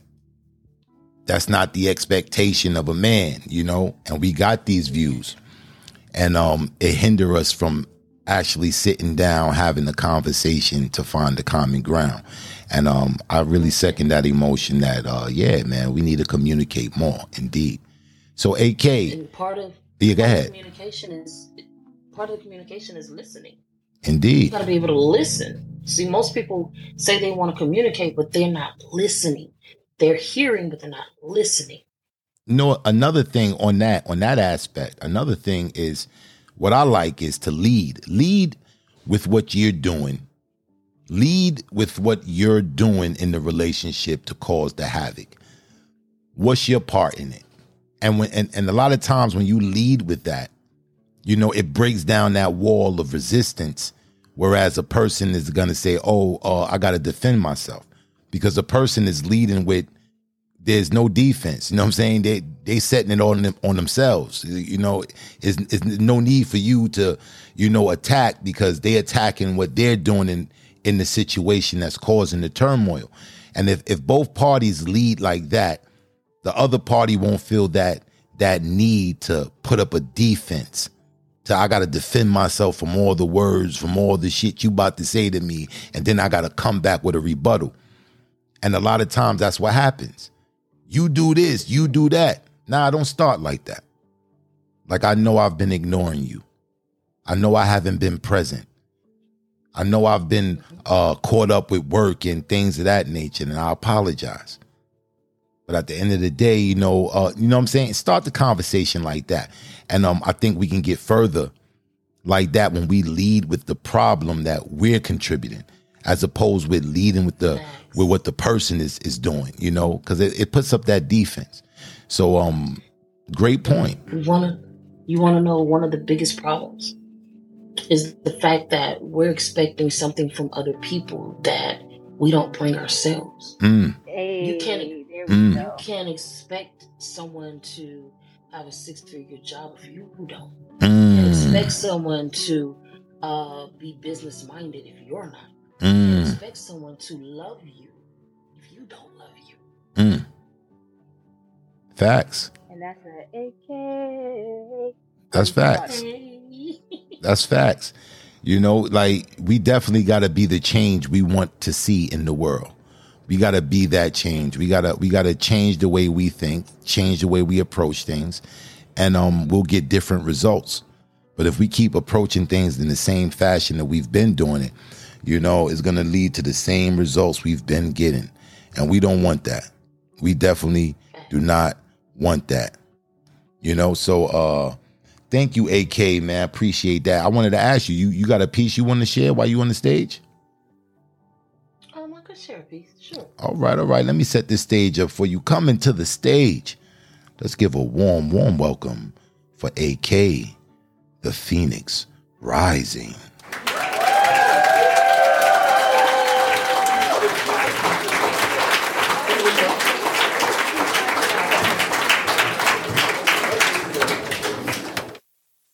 So I'm going to do this piece that's coming from part of what I was talking about when people come into relationships and they're damaged and whatnot.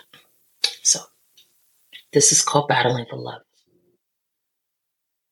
I don't know what it is, but it's something about you I haven't seen with anyone before. And I'm feeling it. Your conversation is different. Your energy is different. Your demeanor is different. You exude confidence without being cocky. You're in touch with your emotions. You're not hypersensitive. You display the strength of Hercules, but you're as gentle as Hynos. And we may have just met, but it feels like we've known each other for a lifetime. Do you not feel the connection between us? I do, and it's strong. It draws us together like a magnet. I can't get away from it. And that scares me. Crippled by ghosts of past traumas, leave me with insecurities and denial on the line, but I'm sick of saying goodbyes. And I'm ready to spend a lifetime, but are you the one? Are you going to care for my fragile heart if I place it in your hands? Are you willing to stick with me when my insecurities and depression kick in? Can you handle my outburst of aggression when I'm feeling like I'm losing all control? Can you match my passion's intensity? Listen, I've learned not to trust my heart. She's lied to me far too many times, but with you, I'm resisting, wanting her to be wrong this time around, wanting the darkness that hangs over her to only be an extension of your chocolate melanin. But if I go against her, will I be left picking up the pieces of my dilapidated heart once more? I feel so torn. It makes it easy to go crazy because I'm falling for you. I mean, I find refuge in your arms, security in your grasp. Your words dance in my ears, but they ring alarms in my head, which sets me on the edge of sanity. Battling myself because I want to let go and I want to let you in. And I know that sometimes love is stronger than the fear of love. And I like to share that love with you. But I'm needing to break this cycle of jumping off love's ledge, diving into a sea of piranha that only eat away at me until there's nothing left. It's a bittersweet surrender, but I want to give into it. wanting to find our rhythm, wanting to create our own fairy tale as we finger paint lasting memories on one another's hearts, speaking into one another's souls. But am I too broken to love? Are the ghosts of my past hearts break too much to bear as they nip at my heels, piggybacking along for the ride? I don't know. What I do know is that your soul speaks to mine, whispering tender feelings of emotions that flood me, vowing to protect me. It leaves me melting in the possibilities of security. And baby, I want that. I crave that. I long for that. And I only want that with you.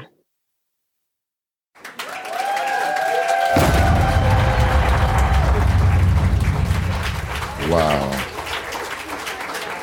Thank you, AK, the Phoenix Rising, for that lovely, lovely piece. Thank you. Wow. All right, now we got one more. We're gonna bring up. Brother made some dope comments in the chat, and we're gonna bring up the brother Fauzan Hertz. Let's bring him up to the stage.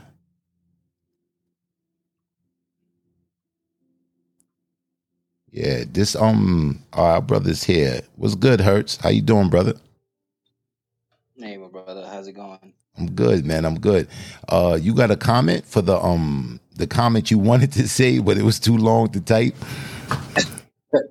Absolutely. So you ever wonder why people that serve in the military or the army or whatever form of, why they have this almost unbreakable loyalty even after they leave the army years and years later? So my theory is that their time there, because it's always a life and death situation, puts them in positions where they have this almost unbreakable understanding that they are equally screwed, right? The sergeant or the captain or the colonel or the lieutenant is not any more bulletproof than the private. The bullet's going to get them the same. The bombs are going to go off the same. So they look out for each other the same because they are in the same pot of piss, right? Now, to bring that into the topic, I think one of the first stages in us solving this unhealthy dynamic that we find ourselves in is having an unbiased, very honest, even if it's internally hurtful, understanding that we are equally screwed. As a race, as a people, we need to have that understanding that we have 15th century brains that accidentally discovered 21st century technology before our brains were morally able to even deal with it. And we are seeing the fallout of that, right? Once we agree that, look, it doesn't matter whether it's the fault of the patriarchy or the matriarchy or whatever, we are all screwed because we are all victims of it. That honesty and saying, look, we're all screwed, but how can we start helping each other? Right? How can we start fixing this together instead of, oh, it's your fault or it's this other person's fault? Because if we're both sitting down, you know that saying that two people sitting down can't lift each other up. Somebody has to stand up first, right? If two people are sitting down and I'm sitting, I don't know, in a puddle of mud and somebody else is sitting on a heap of dung, we are both sitting down. It doesn't even matter how severe the other person's situation is. It's that first understanding that, okay, we're both sitting down. How can we stand up? Then we can assess what the damage of the dung or the mud has done to each other. But until we have that understanding that, look, so many mistakes were made before myself and you were born that made you into the kind of woman you are. And so many mistakes were made that turned me into the kind of man that I am. And we're both victims of this. Let us help each other to fix it. It's that very honest understanding that we are equally screwed, because Even if we traded places, the pain is still there. The women are hurting and the men are hurting, and that's why we can't listen to each other, because we both have failed to agree that we are equally in trouble. And so everybody ends up just backing into this corner where they're going to defend their pain because that's all they know. And the guy's also going to defend his pain because that's all he knows. And what does that end up doing? We end up exerting more pain onto each other. But once we say, look, okay, we are both in pain. The degree may be different. Yours may be more than mine. You know, you may have dealt with yours for much longer than mine, but we are both in pain, right? While our sisters are getting taken advantage of in unspeakable ways by men, our brothers are taking their lives at very unprecedented rates. We are all in pain. How can we start fixing each other? I think the solution lies in us first accepting that we're both hurting without caring who's at fault. Then we can start fixing it. I think that's my train of thought on how we can actually fix our position, but it is yet to be proved or disproved. But that's what I think from just my observation of everything. Great point. Great point, my brother. Great point. Now, I wonder what you call. I wanted to ask you, did you have a piece that you wanted to spit? Oh, I have something actually along those same lines. It's a little piece called "I'm Sorry." All right, so let me set the stage up for you because we're gonna have to end the show, but I definitely want to hear Lady Obsidian Rain and my brother Written in Pain. They're gonna spit. So yeah, let me set the stage up for you, Hertz. Coming to the stage, let's give a warm welcome for our brother Hertz Fauzan.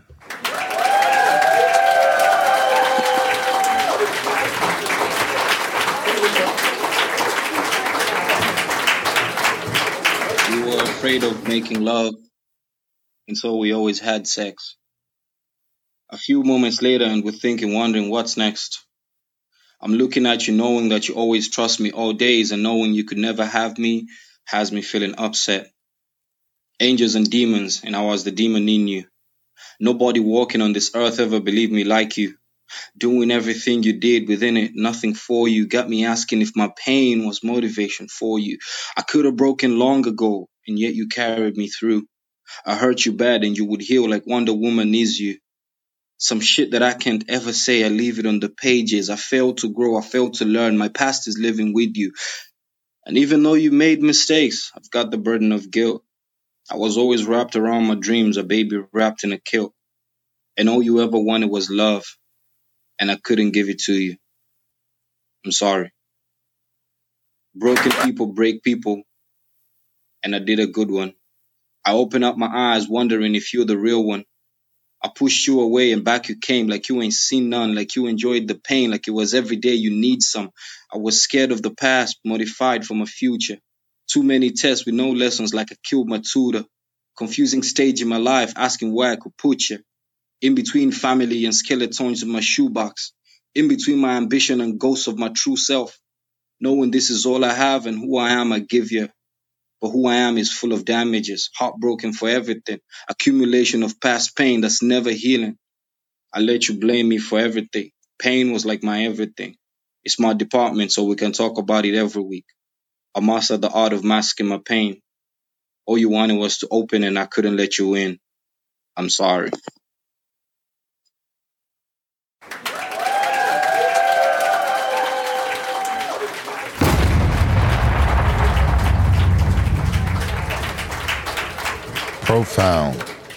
Profound, sincere, and vulnerable, man. Dope piece, my brother. Dope piece, man. Thank you for coming to the stage, man, sharing that piece for us, man. Yeah, man. So this is that time, man. This is that time. I'm sorry, but we're gonna have to wrap it up. But we got a treat. We have a treat. We have the lovely Lady Obsidian Rain.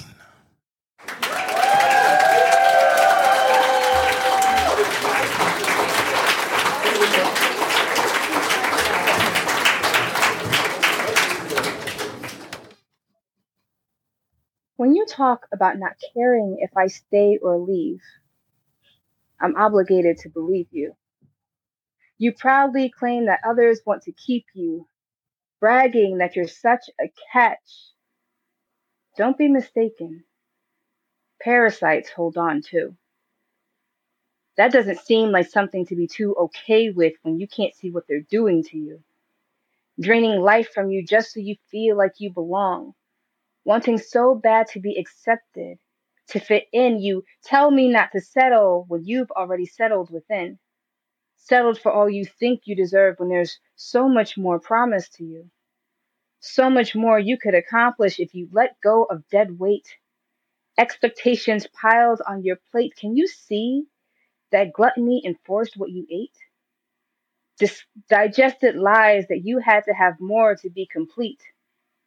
But gluttony is never satisfied, like those parasites at your feet. Mutiny, my dear, is what keeps you from me. Betrayed by your own lust for attention, you exchange quality for quantity, humility for pride, a title, the accolades, the need to be seen. Greed has blinded you so your heart can't see me, can't feel me, so I must decline being part of your entourage, your harem. Even though I'm capable of being supreme, madam, I don't have the desire to have others vying for ways to dethrone me. They see how fickle you are and are willing to play dirty. I won't sully my soul with envy. Won't play the part to stroke your ego. If you aren't satisfied with me, you're free to go. Getting triggered by my rejection when it's you who's rejected me, neglected me, walking away from the truth you see in me, you abandoned you, restraining yourself from the love you weren't given. I don't take it personally. In fact, I see it as being your self-sabotaging technique. Claiming I deserve better means you've settled yourself as less. Don't know what to tell you if you won't raise yourself. Standards are standards for a reason. I'm not an every one person kind of a woman no matter the season. Never out of loneliness or boredom. I know what I want, and then some. So I'm patient, awaiting God's promise. When it's true, I'll be sure to know in time. Like I said, it's not me. It's you. It's your mutiny that keeps you from me. Because I've always loved to life, openly and freely.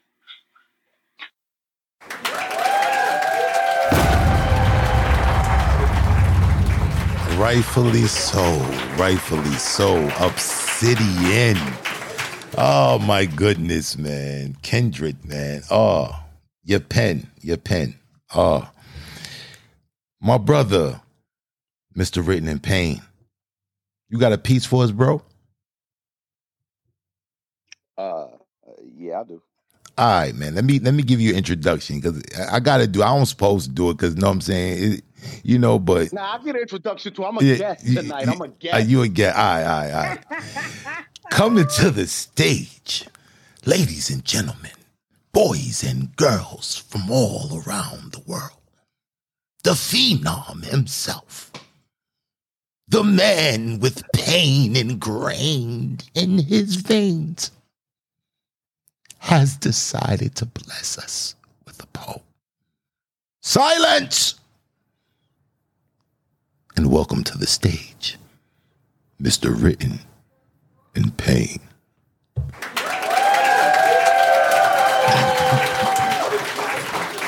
Yo, from now on, that's how you drive. That's how you drive. Good. This piece called Shotgun Daddy.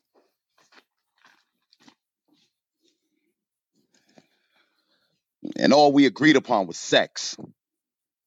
We found love in the club. Rum and coke turn erotic back rubs. Doggy style in a bathtub. Turned on by the danger of a 1, 2, 3 night stand with a stranger. I emptied the whole clip, plus the one in the chamber. 41 days later, your text about sex brought me to anger. Shame. I ain't even remember your name. Miss Jump Off, my one off, a.k.a. drunk chick I bumped off. Said you preggers. I'm like, is it mine? You sure? Because my boys got caught like this before, shelling out abortion money to whores.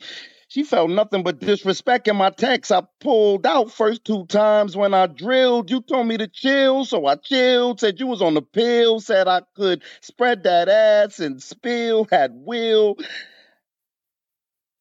Now I gotta attend the shower. And the projects, no less. Press, cause you press. Now I'm stressed. When the truth is, all we agreed upon was sex. Me and you started with a flirt. You gave me the skirt. We both married, doing dirt. But your shit ain't work. So I'm putting in work after work. I mean, you recently divorced, so nothing's forced. But tonight, this is it. It's quits. Me and my wife trying to fix our shit. Our run, hella fun, but it's done. I never forget the June day I was sitting by the pool. You call, I'm cool. You say I'm on my second trimester. I'm like, oh, you went back to school? I'm confused. She said, guess you fucked the IUD out of me. She giggling and smirking like she ain't carrying a whole person. I said, you ruining my life. She said, nah, nigga, I'm giving you one, fella. I said, well, what about my wife? She said, well, you want me to tell her? I said, but she pregnant with our next child. She said, well, at the shower, I'm bringing your stepchild. But I'm like, all we agreed upon was sex. Damn. Is it the hustle or the scam? Because every nut gusher ain't a family, man. Yet it's crazy what they tell the babies when they scam. Your father didn't love you. Tell him he ain't love you either. We drunk as 2 skunks in the back of a theater. I know how it go nowadays. You have another baby, you get a food stamp raise. Got me in court for support. But don't pay light rent or gas. But who paid for that ass? Judge can't tell that's a BBL. All that silky get wet down your back. What's that? $60 a pack? And you got a whole lot of head, so what I know, you ain't alone. And that nigga got you and your son iPhones, but I'm wrong because I'm lost.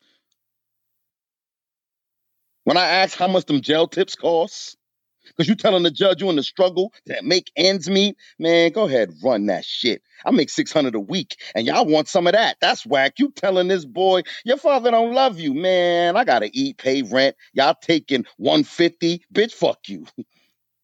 I didn't want to be a father. I told you so. But every time you ask me, I told you no. So you said I ain't tell you what to do, but it wasn't true. Then you came around and said, I can't tell you what to do with your body. That's fine. But you can't tell me what to do with my time. She said, I don't want shit from you. But my pay stubs say you lying. It's creepy having a baby to keep me. Now I'm a criminal. My life altered by one individual whose procreation was never even a conversation. Now I need 2 forms of wages to avoid cages, extra labors, because you in labor. We was broke, in need, before the extra mouth to feed. Trying to be responsible, but I tell you right now, responsibility is fucking killing me. Why have a son for a man who ain't want one? Diapers, clothes, everything you asking me, yet you still in court fucking harassing me. And just so I'm clear, we know if I worked in McDonald's, your ass wouldn't even be here. And if you really want the truth, right about now, I'm feeling like Ray Caruth, because, man, all we agreed upon was sex. I was in pain.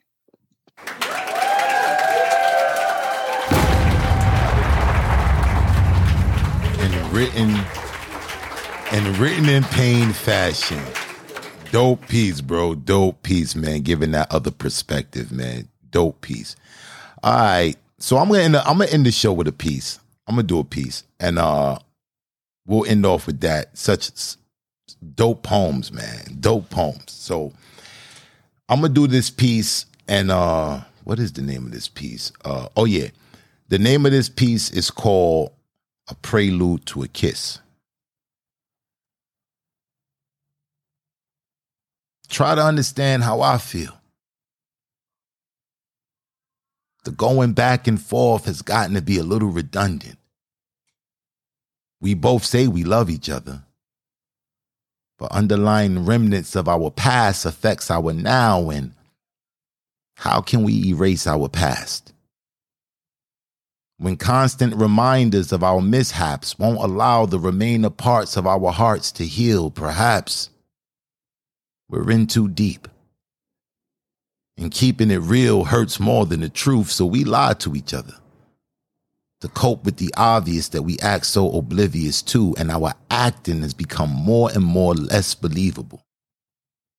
As we become more like strangers, the danger of a love loss is imminent. And the very oath of our promise is shattered like shards of glass on the pavement. What happened to us? I remember when we reflected the best of each other.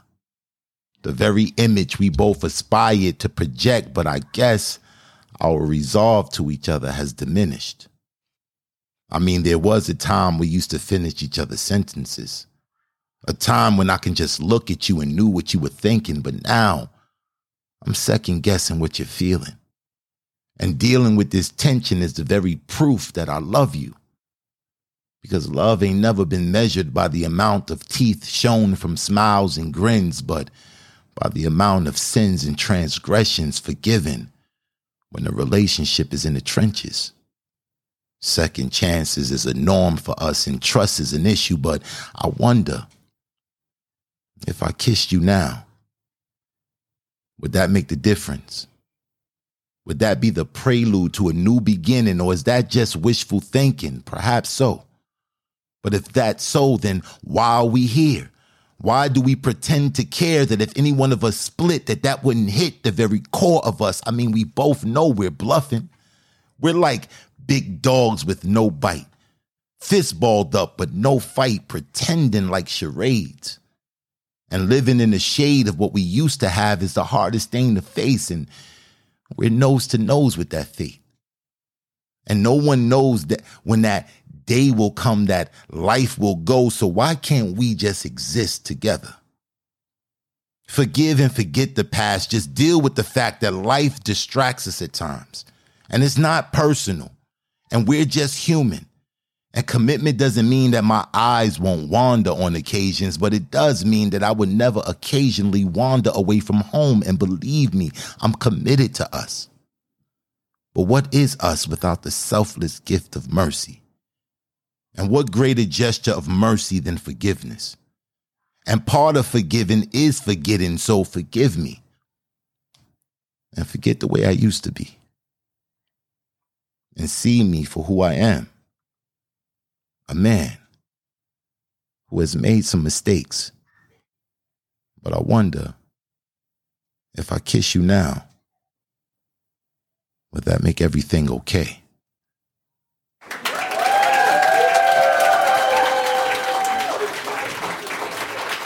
All right. I want to thank you guys. I want to thank you guys tremendously. I want to thank you guys for sharing this time, coming to the stage, engaging, bringing your thoughts up. I think it was fruitful. I think it was very beneficial. I think it was a productive and fruitful conversation. I want to thank my co-host, Lady Obsidian Rain. Thank you so much. You always come. I know I harass you a lot.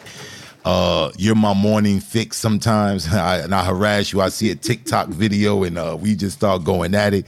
But I really appreciate you, Queen, for coming through, man, sharing your wisdom with us and your points of views. My brother, Written in Pain, you already know, man. You my brother, man, and thank you for taking this time to come out and contribute to the conversation, man. You made some very great points. And that piece, Shotgun Daddy, that's one of my favorite pieces, man. That piece, it rawly shows the perspective of a lot of brothers, man, that fell into that type of category. But that's another show, though, because I know Lady Obsidian Rain was like, she was steaming when you was spitting that joint. But steaming. Steam was coming out. I felt it. I felt the heat through my roadcaster. I was like, oh man, I see it smoking. But no, can I? Yeah, go ahead. It's one of those things, right? We talk about how our experiences make us biased, and there are some points that you guys were making early in the conversation about, you know, what women are capable of doing and things like that. And when we start talking about expectations, those narratives then become the expectations. I literally had a guy tell me that, you know, women will use their women wiles and, you know, manipulate and trap. And I realized that mentality, that mindset was the view that he was looking at me through. He couldn't make space to see me because these expectations of what has been put out there for you to expect from another person was already set in stone. So listening to that poem, I was like, that's really the storyline that probably somebody in particular wanted to make what happened as what I was doing. And the reality is on the other side of that, that's really not, you know, always the case. But like you said, that's a whole nother different podcast. I got some content for that, man. We gonna make a show with that. Shotgun Daddy. You know what I'm saying? Make a show with that title. But I definitely want to thank you guys. Paid for that show. Need some compensation for that show. I definitely want to thank both you guys for coming through, man, and sharing love, man. You know, like Pain is another one. Every time I call, man, and he's there. So I appreciate both of you, man. And this is the time of the show where I usually address my audience, and I want to leave them with some words of inspiration. So if you're listening to the sound of my voice, I need you to pay attention and tune in. If you can hear the sound of my voice, I need you to really feel my vibe. Today, not tomorrow, today is the new day of where you start your legacy. I hope this day finds you in a place secure and content in your skin. Know that you do have value. You have purpose. Life is about journey. Life is about journey. So why don't you start the journey? If you don't know anything about me, I want you to know this. I want you to know I love you. And I hope you love me too. Peace.